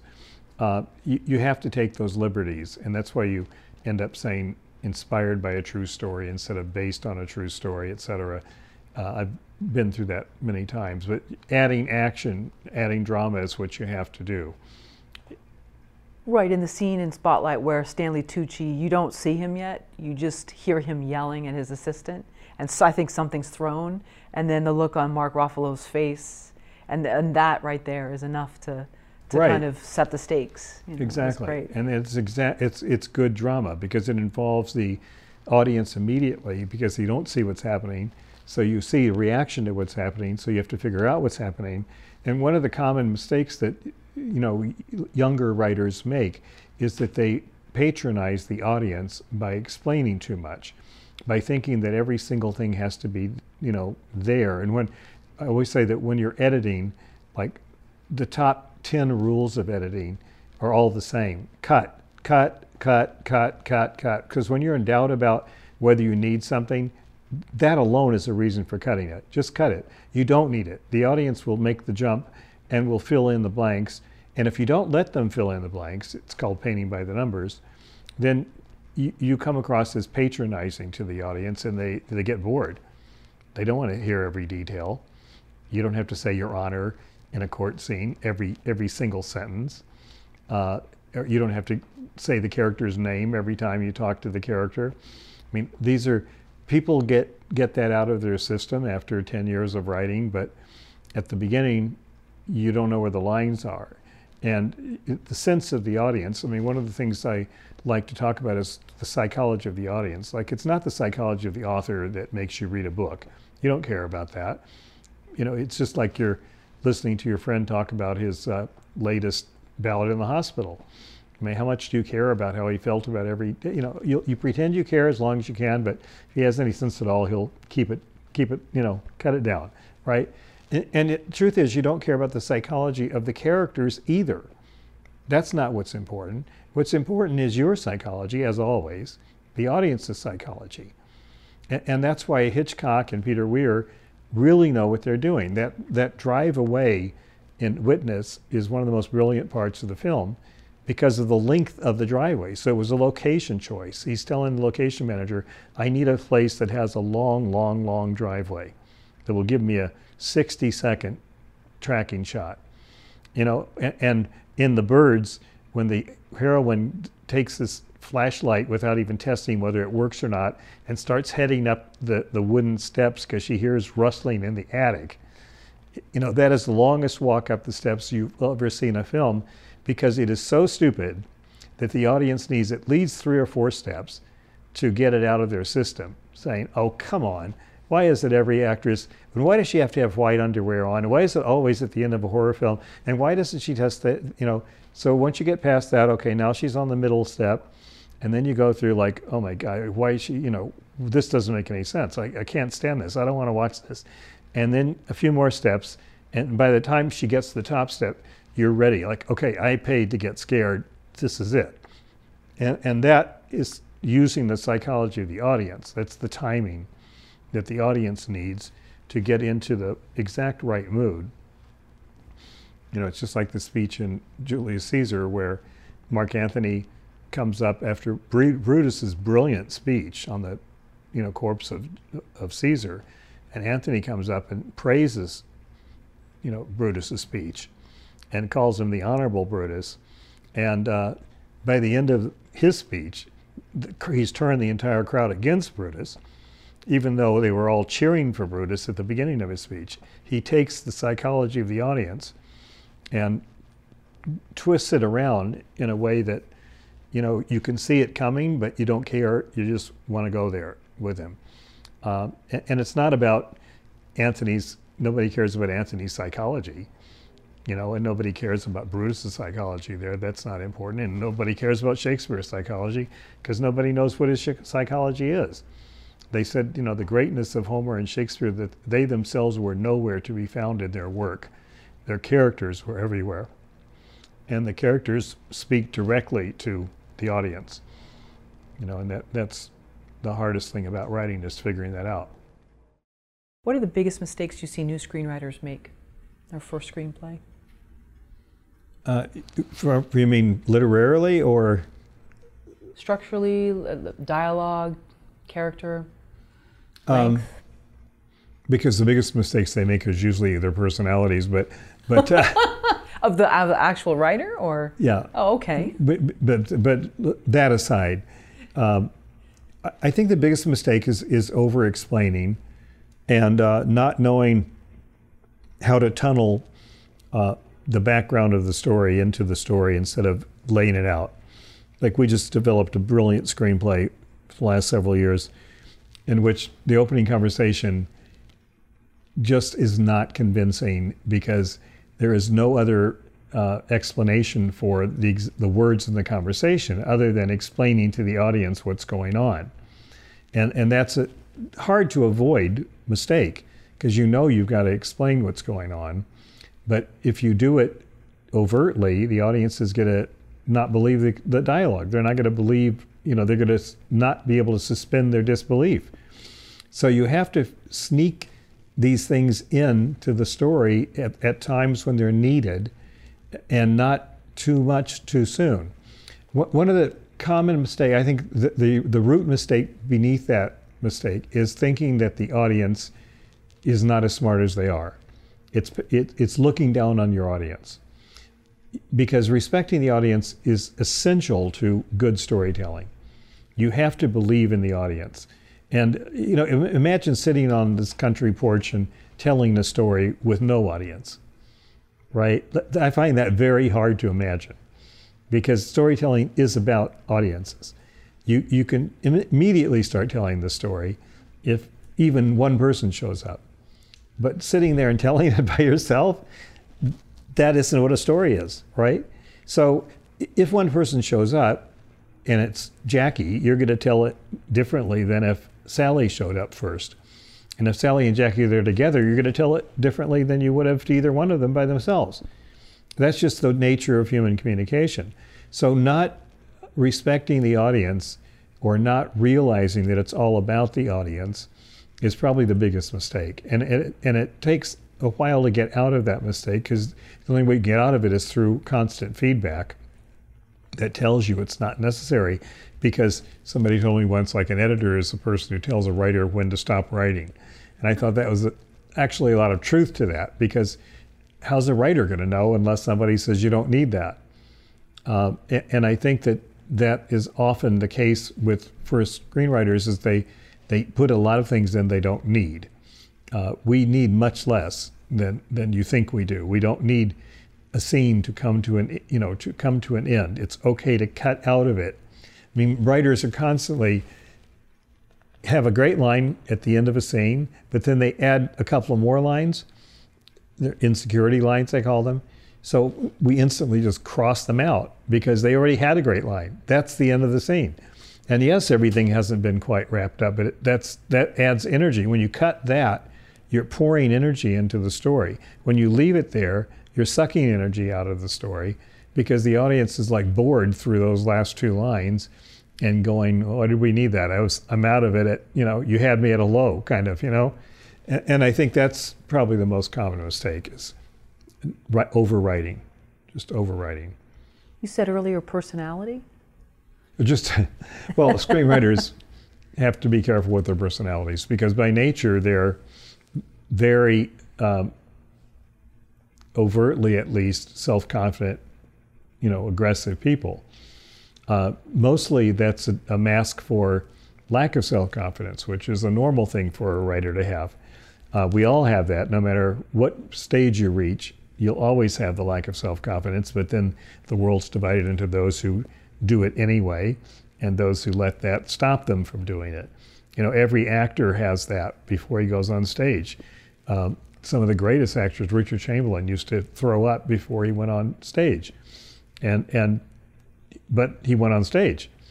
I mean, it was just part of what he did. You get nervous before you start, and that's not a bad thing. That's a good thing. If you weren't nervous, then you're not doing something important. So, if you're going into battle on the battlefield, should you be afraid? Yes. If you weren't afraid, you'd be nuts. So I think that's what happens in personality, is that sometimes people compensate in an over-aggressive way, and it's an automatic turnoff, because one of the several things about succeeding in Hollywood is don't get on everyone's life is too short list. I mean, and it's really true. I mean, it's sometimes you get on it immediately and you'll never get off of it. It's very hard to break it. And you have to, realize that you need to act with the people in the business the way you would act with true friends, and who will tell you you're an asshole if you're being an asshole. But Hollywood won't. They'll just say, "Thank you so much for coming. We'll be in touch with you," and that'll be the end of it. But they'll go, asshole, as soon as he's out of the room. And demanding, it's part of demanding because there's a kind of petulance that sets in the longer a writer has worked without, reward and acclamation and compensation. And it's almost like, I deserve this, you're going to give it to me now. I had an actress at dinner one night, and in the middle of dinner she said, a lot of other people, she said, I demand attention now. And it was really funny because the men thought that was cute and the women did not. They did not. She was not re-invited. Oh, no. No, the women definitely did not like that petulance because, men thought it was Sure. cute because she was sexy and so on. But in today's world, especially Hollywood, where the stakes are so high, everybody wants to get in. Thousands of people are lined up for every single position you could ask for. And they want people who are cool and professional, not hot-headed and demanding.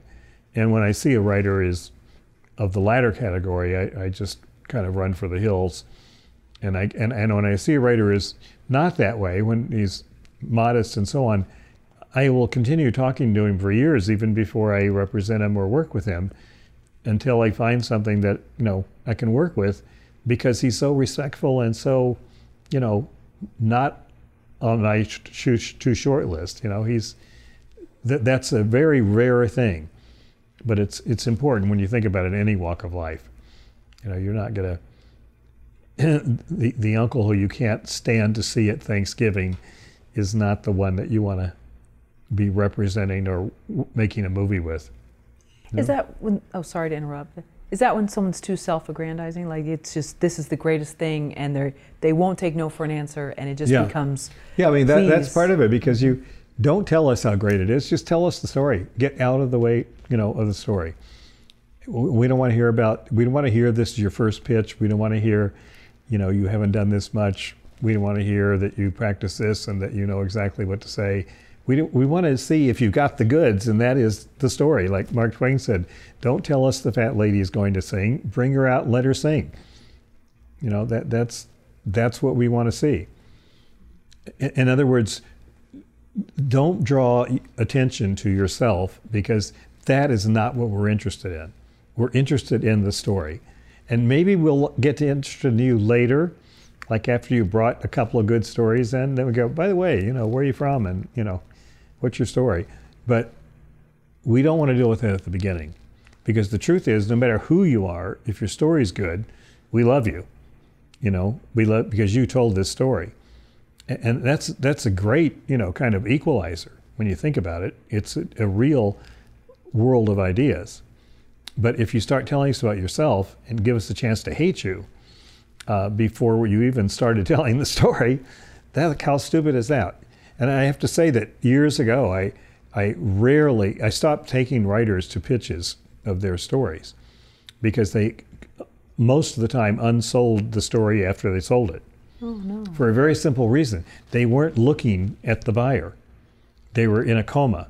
They were telling the story, and they weren't watching the buyer's eyes, which is all that matters in a pitch. Like, I can see immediately if you're bored, and I'm going to, if I'm anybody at all, I'll switch to another story to pitch you. Because that's what the buyer is thinking. Do I like this story? Can I do something with it? But sometimes he'll just hear one word, dragon, and that'll be it. Click, my eyes go like, let's see, I've got a 3:15 and then I've got a 3:30. Like my brain is thinking about other things because I know I can't acquire a dragon story.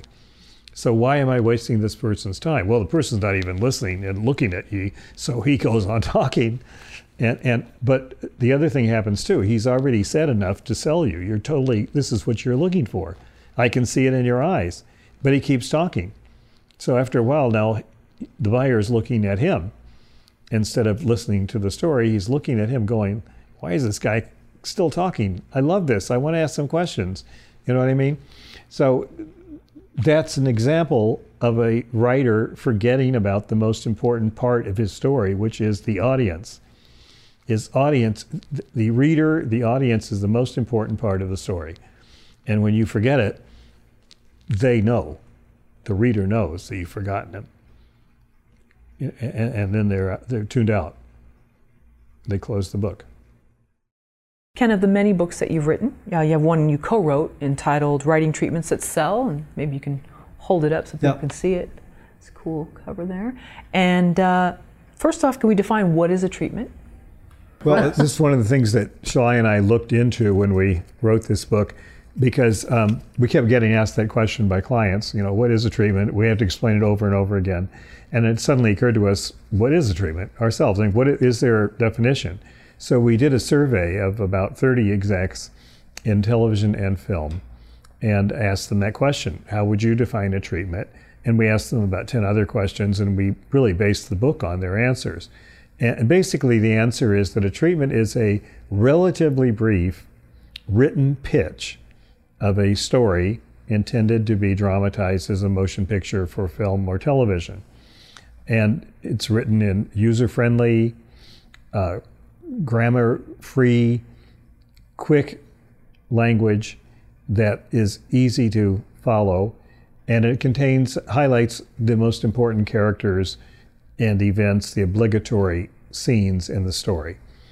That's what a treatment is. Now, so how long is a treatment? Relatively brief. 3 pages to, say, 15 pages. Once it's past 15, 20, it's getting no longer relatively brief. And there was no industry agreement on it. And basically, treatments range from 5 to 10 pages, good treatments. And we recommend that because of the attention span of who you're dealing with, the audience, your reader, the buyer. His attention span is limited, and you do not want to extend it because he won't be there, she won't be there at the end of the story if you make it too long. So that's basically what a treatment is, and it's used for 2 purposes. It diagnoses the faults in a story, so you write a treatment of your story to see the faults in it. So it's a diagnostic tool. And then you fix them, and then it becomes a sales tool. Because people are willing to read a treatment when they won't read a script, because the script is a serious engagement, whereas treatment can be read relatively quickly. And it's used in every part of the industry. And it's different from a synopsis, because a synopsis is a dry, fully detailed summary of a story. You'd find a synopsis in a coverage, for example. But the treatment is a pitch. It's the substitute for a live pitch. Like I'm doing a webinar called Pitch Perfect, which is about pitching, and when you get the rare occasion to do that. But now with the internet, we're going to do virtual pitching so that people can actually pitch to a producer and get an answer. And a pitch is extremely fortunate chance to sell your story. And again, you do not want to be prefacing it with anything. You don't want to reveal your personality. That's not what it's about. You want to just tell how strong your story is by showing the story. And a treatment is the best you can do if you don't have the opportunity to pitch live. So the treatment replaces a pitch, and is what most people use, and they use it through email and through any other method they have to hand a piece of paper to someone else. Is there a chapter or 2 that you were surprised that people commented on? They had questions, or even from Amazon reviews. Is there a point in the book where it's just a topic of conversation more so than others? I'd like to say that there is, but honestly, we gotten pretty strong response, positive response to the whole book. But I think the parts that make people the most curious have to do with our analysis of a movie of the week. And when we first wrote the book, there were a lot of movies of the week in which we talked about the 7-act structure of a television show. And the 7-act structure, there is a 3-act structure to stories. All stories have a 3-act structure. But in the Renaissance, for example, stories had 5 acts. And that's because they divided the horrible Act 2 that everyone hates. I call it the Serengeti Plain. Because it's the hardest part of the writing. They divided it into 3 acts, and now there's a 5-act story. And it's easier to write because each act has a beginning, middle, and end, and each act can be subdivided into twists and turns and scenes. So television goes even further and makes it 7 acts, and that's because of commercials that have to come after each act, etc. So people were curious to see that, but when they saw that the executives at the studios actually had a chart, some of them actually took the chart into a pitch meeting and wrote down, jotted down what, in the chart, what the pitch was saying about what happens in each act and so on. So here's a filled out one based on a movie that we produced, and it shows one-liners of the scenes that occur in each act. And I think people realized that this was, they didn't realize how mechanical it was.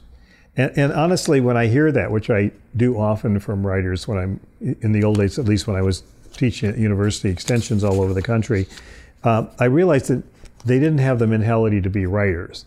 So let me give you a great example. A woman named Millie Meyer, God rest her soul, wonderful, wonderful lady, was a client for years, came up to me at a UC Riverside workshop after, and she goes, I didn't want to say anything in front of the class because I didn't want people to make fun of me. But I took my favorite book, The Grapes of Wrath, and I outlined it. And is that stupid? And I said, no, you're the only craftsman in the class. I mean, that's what a carpenter would do. If he wanted to make a table, he would take a table apart and see how it was put together. That's what a mechanic would do if he wanted to build an engine. He'd take an engine apart. So that's exactly what you do. And when they see this kind of breakdown, they understand, exactly how the mechanics of it work. And honestly, until you get to that point, you're really not ready to be a professional writer, because if you thought that writing was a magic trick that you have to pull off every time, or a miracle, which I guess most writers probably would think miracle rather than magic trick, then it's impossible, right? But it's not possible. I mean, it's not impossible. It's possible to be a writer. People have been writers for centuries. They've been storytellers, and storytellers tell stories in parts, and they know what the parts are, and they do them in a way that makes sense. And so the sooner you get down to the mechanics of how it works, the better. And that's what we try to do in our books, is to show people the mechanics. I'm looking through for there's another page in here where we show what we call an intensity chart, where you kind of type one-liners of your whole story on a single piece of paper. One-liners of all the important scenes in the story. Then you go between the lines, and let's say you put hyphens, 2 hyphens for a non-dramatic scene or a scene with relatively little drama, and like 5 hyphens for a scene with much more drama, and 10 hyphens with maximum drama, right? So now you've got a page that has all these hyphens on it underneath the sentences, right? Then you draw a line across the hyphens, connecting the hyphens. And then you turn it on its side. You turn the piece of paper on its side, and what you've got is something that looks like a roller coaster.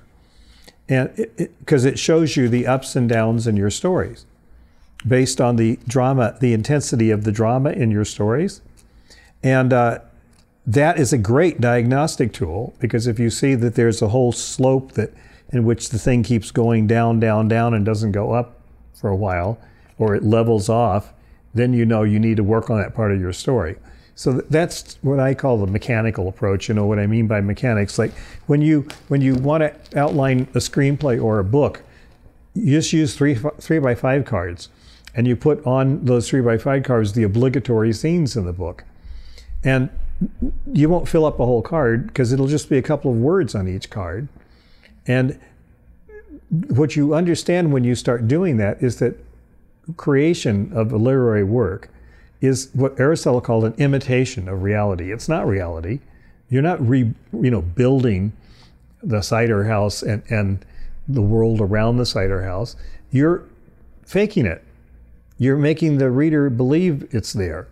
And you do that mechanically by, like I would if I were making the movie. I'd build a house front that looks like the cider house, right? But it wouldn't have a back, because I'm only going to shoot the front of it. So that's what you're doing when you're writing. You're just doing what's necessary to create the illusion that you're trying to create. And the audience believes that the illusion is real because it wants to believe that. And you've given them enough evidence to make them believe it. So when you're watching one of the old movies, when they were just, nobody was dealing with production value the way we do now, it just takes a little bit to make you believe in the story, even if the acting is bad, right? Even if the set is laughable, but you still are in the story if the story is good. If the characters are good and the dialogue is good. And that's one of the things that we try to instill in writers, is learn the mechanics of it, because it's easier than you make it. You're not having to recreate a whole world. You need to do the right strokes to make the painting look like a person. And that's what we try to do in the treatment book. When Millie approached you after the course in Riverside and said, "I'm so silly, I did this," you saw something in her that if the other writer said, "Well, I don't want to take the Grapes of Wrath and outline it," well, then they believe in this romance of being able to write and just sort of sit down and I'm going to take a bottle of scotch and a cigarette and pound away all the things that happen to me. They're in love with the image of being a writer. It's the romance of being a writer, the struggle, the torment, the agony and the ecstasy, all of those grandiose concepts that writers have done to get bigger paydays. That's all good. Like I had a writer who was a client for years, a dear friend, who we sold like 12 of his screenplays.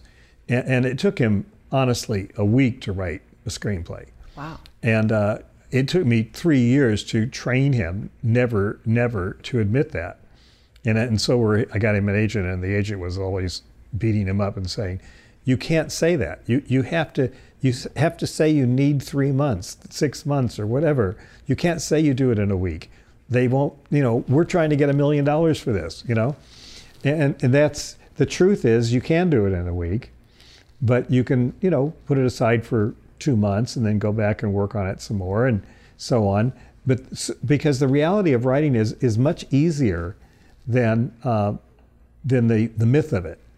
And Walker Percy, one of my favorite novelists, who wrote The Last Picture Show, said, perhaps the secret of speaking is having something to say. And that's what it's all about. You have a story to tell, then you can tell it. It's not a problem. Just don't start writing it until you know the story. Like you don't start telling a joke before you know the joke, right? You don't walk in with 3x5 cards and tell a joke from a 3x5 card. You know the thing by heart, and then you tell it. And it's not the agony. It doesn't need to be the agony. And when you don't have a structure, that is when you haven't learned the mechanics of it, like the two kinds of productive writers. When you learn the mechanics, you can be happy, and you can do it whenever you want to do it. Like any writer who knows them will tell you they can write on trains, buses, planes. They can write standing up, sitting down. I had a dear friend, Nancy Friedman, my client for years, who wrote on her back for the last 10 years of her life because she couldn't sit up and she couldn't stand up. And so she wrote on her back and she just kept writing books. And the writing is easier if you know what you're doing. And whether it's Harlan Ellison or Ray Bradbury, they'll all tell you the same thing. But when you think it's this huge agony, and it is, like Virginia Woolf, and so on, she's never figured it out. That's why. She's believed that it has to be an agony to be good. And I don't think Shakespeare was in agony. I think he was just dashing the stuff off as fast as he could write because he was reading everything that was coming from Italy and from, south of Europe, and stealing it like crazy, redoing it, copying it. He heard stories all around, and he just couldn't wait, before going to the pub and after going to the pub to sit down and dash it off. And he revised. He spent a lot of time revising. We know that from the folios, but it's not the living in the garret starving thing that has to happen at all. It's just figuring out what you're doing. It's a craft. It's a craft that has to be learned. And the art comes in. There are brilliant people who do the craft, and there are not so brilliant people who can do the craft. So there's plenty of room for art, but doesn't have to be cutting your ear off kind of thing. Can we go back for a moment for the graph you were referring to and just Sure, see the intensity on the side, as you mentioned? Yeah, this shows you what, this is what you're doing as you do it. You're writing little short sentences, and you're putting hyphens, and then you're drawing a line connecting them all. But then when you put it on the side, you can see the shape of your story. And you can see where it needs some attention. Where there's all these peaks here, but no real valleys. So it would be much more dramatic if you dropped some of the intensity or you added less intense scenes in here so that the rises would be greater, etc. And, it could be that everything is just fine when you do this and it looks really perfect, but most of the time you'll discover that it's not a roller coaster ride, which is what you want, your reader to go on. You want them to be screaming all the time, basically. And then toward the end, you see the highest peak, and then it levels down. Yeah, it levels down, although, in today's storytelling world, maybe this is not the right way to end the story. It might be better to end on a higher peak. Oh, okay. And that's Jaws? Sorry. No, this is just a made-up story that we use as an example here. Yeah. So, but you should. That's just like my client Millie Meyer outlined The Grapes of Wrath. You sit down with a movie like Jaws or like The Meg that's coming out in August from Warner Brothers and chart it, and you'll see how conscious the story is of these ups and downs. People, they know what they're doing. Directors are known for their ability to do that. And if you want, you want a crazy, all-out screaming ride, go see Lara Croft or one of the James Bond movies, and you'll see that's what they try to deliver to you.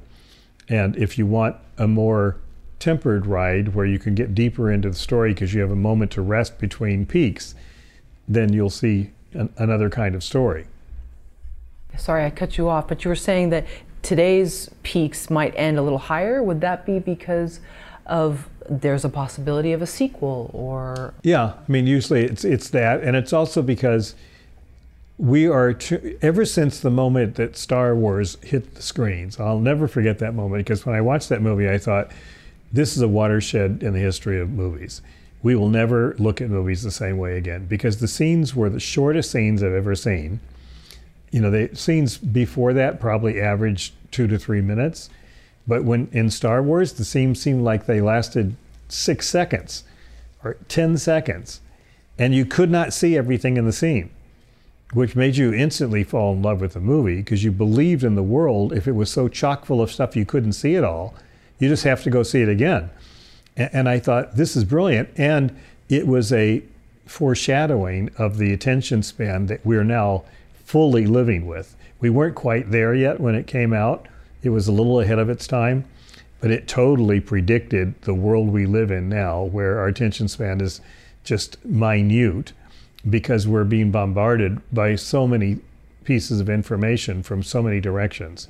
We're distracted all the time. And, the text is ringing, the phone is ringing, the email is ringing, our head is ringing. Our eyes are buzzing from, somebody said Americans look at 52,000 commercials every day in a normal day. And I think that's true. Assuming you commute to work and you're looking at everything out there, buses going by, billboards, etc.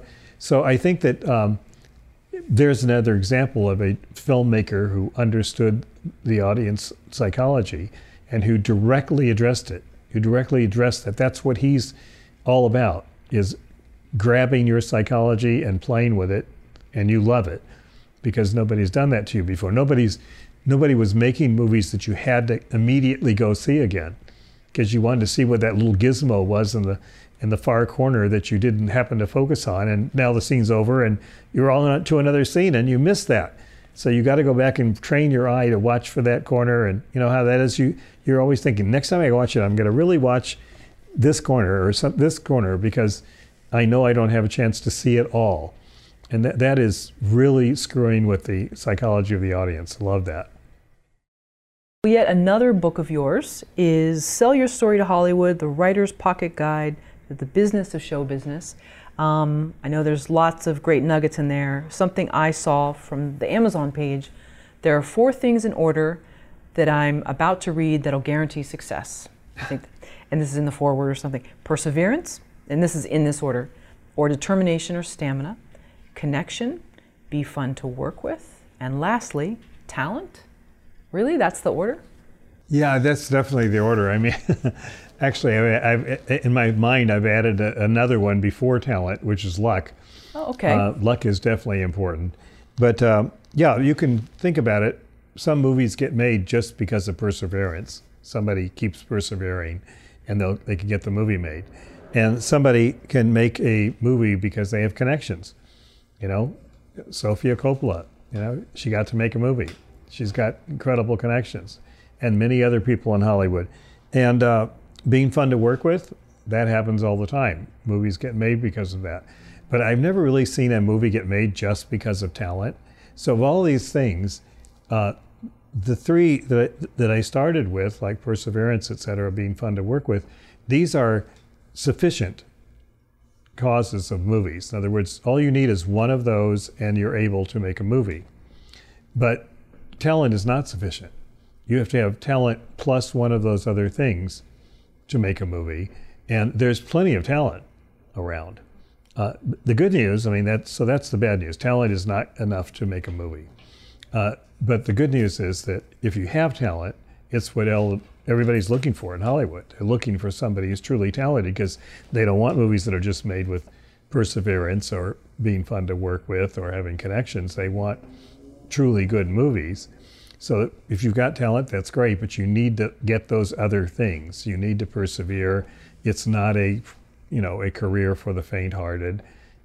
If you say, I'm going to give myself 5 years and then I'm going to go back to my horse ranch in Utah, you'll be back there before you know it, because life loves little deals like that, and it always gets you back to the horse ranch. If you say that there'll be no limit on my career, I'm going to continue no matter what, then you've got a chance to do it. And maybe you'll get lucky along the way, but I always say, build the tracks for success, don't build them based on luck. So yeah, luck is an important part of it, because sometimes you can have everything ready to go and somebody comes out with a similar movie and you can't do it. Going back to the school of thought of two types of people, unproductive, negative versus positive, what about unharnessed talent versus harnessed talent? And I'm making my own little genre here, but people there's so much talent here, but there's a lot of people that don't harness it, and they spin their wheels talking about these ideas. How does someone go into the harnessed category? Well, going into the harnessed category just means discipline, to sit down and actually figure out time and use the time and just, determined to do it. You have to be determined. You have to persevere. There are a lot of people that have what I call artistic syndrome, who would like to be creative, who say they're creative, who show some signs of creativity. But creativity is actually having finished a script, having finished a novel, and continuing to write another one while you're waiting for the reaction on the first one. Creativity is like, I can't stop writing this. I keep getting stories and I can't wait to get to the next one. So you don't really wait at all when you send it out. You just, now I can do the next one. You keep writing. And that's somebody who's harnessing their talent. Unharnessed means when you've booby-trapped your talent by either not sitting down, being a fear of failure, or whatever your reasons are, procrastination. Tony Robbins always says the best way to deal with procrastination is to just postpone it. There you go, yeah. You can do that later, but right now, get to work. So harnessed talent is all a matter of discipline and determination. Starts with determination, turns it into discipline. Discipline turns into work. Work is based on time allotted to it. As the ancient philosopher Hesiod said, if you put a little upon a little, soon it will become a lot. That's it. You do 5 pages a day.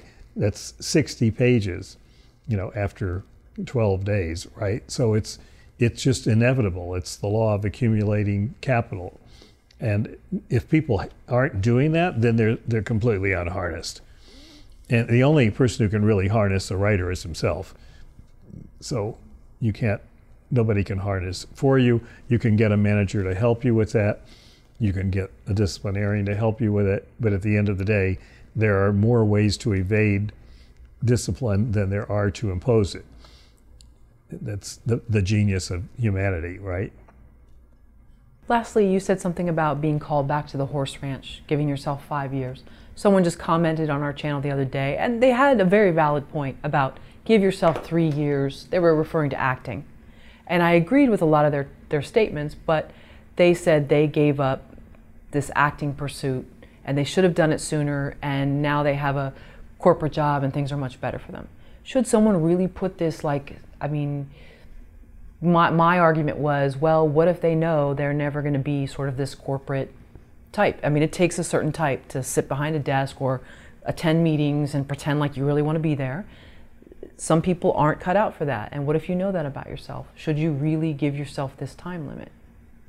What if you know that you're not cut out for the corporate world? Yeah, their point was give yourself 3 years max to come to LA or whatever, become an actor. You could insert writing. That's like saying give yourself a year to go to Europe and get your wild oats out of your system before you settle down and get engaged or something. You know, if that's the way you're looking at it, then it will just be a 3-year lark. You know, it's not a career commitment. You know, there's a great moment in a movie called Burlesque. I don't know if you saw that movie, but it's Christina Aguilera is in it. And in one of the opening scenes in her little town, she goes to the bus station and she stands in front of the ticket window and she says, I want a ticket to LA. And he looks at her and goes, one way or round trip. And she goes, you got to be fucking kidding me.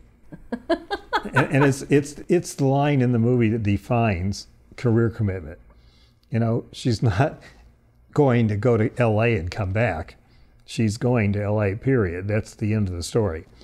And that's why movies like that and La La Land, you know, put artists in tears, because they're true examples of true stories about what artists go through when they make decisions to give up things. And, you know, I used to give a class at UCLA called Keeping Your Spirits Up for Creative People.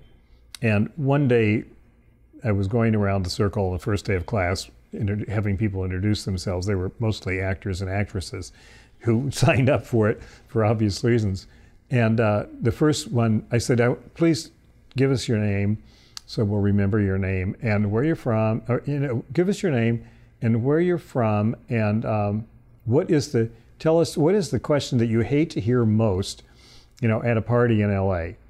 And so the first woman says, my name is Carol, and I'm from Detroit, and the question I hate to hear the most is, when are you going to go back to Detroit and work for the post office? And I said, and how do you react to that? She goes, usually by bursting into tears and running out of the room. I go, oh, okay, so we're going to work on that in this class. So I asked for next class, next person, my name is Alice, I'm from Southern California, and the question I hate to hear the most at parties is, what have you been in big lately that I've seen? And I said, and how do you react to that? She goes, I say the Pacific Ocean. So there's an example of a harnessed person and an unharnessed person, right? The harnessed person knows that she's going to get stupid questions from stupid people, insensitive people who aren't really thinking, and that there's nothing in the world that's going to stop that from happening. So she's going to protect herself by coming up with an answer beforehand, so she doesn't have to run out of the room and cry. And the other person is unharnessed because she goes out of the room and cries. She's the one that believes this artistry thing is some magic, you know, miracle that has to happen, and she doesn't understand it's mechanical. You know, first thing you have to do is protect your biggest asset, which is your brain. And if you haven't figured out how to do that, then don't go out in public yet, because people are not going to start suddenly being sensitive the moment you appear in public. They've never shown any sign of it in human history, right? Mm-hmm. I always loved this, a book I read years ago as a graduate student called It Began in Babel, A History of the World, you know, told with a sense of humor. And the epitaph of the book at the beginning is, when you really think about it, people on the whole are extremely stupid. And it's a carving on the walls of Nineveh, 3200 BC. And you know, it's kind of comforting to read that, because you go, well, nothing's changed. Right. You know, we're still there, we're still stupid, and you know, that's part of the human comedy. But don't be stupid if it's your whole career at stake. You're the one who has to build use the tools to build a defense around yourself so you can continue your career. And people are not going to help you until they see that you've got that figured out. Then they'll help you. It's just the way they are. That goes back to what you said about the sort of crackpot neighbor in the garage making these paintings, and then everyone thinks they're crazy until they sell Right. one for $1 million or $2 million, and then all of a sudden everyone wants to know them. So Yeah, and everyone thinks you're a genius and predicts and said, I always knew you would do well. Like my father told me I was an idiot when I became a professor, like he didn't understand how I was going to make a living because I didn't sign up for pre-med, I signed up for classics in college. And 19 years later, when I told him I was leaving being a professor for, being a producer, he told me I was crazy, that how was I going to make a living? And 4 weeks later, he was on the set of one of my movies and said, this is great, keep doing this, So if you put a lot of truck on what other people think, you'll be a mess all your life. And one of the things I really hate to see is someone who is all about just pleasing people and will say whatever they need to say to please the people in front of them. And then, you realize they don't have a mind of their own. And that's too bad to lose your life, to spend your life without a mind of your own. A mind is a terrible thing to lose, as they say. And the writer is somebody, I think, who's exploited their mind to the max and taken, followed its lead into places that it would never have imagined they would go. And I think that's a heroic way of life. And the world needs more storytellers.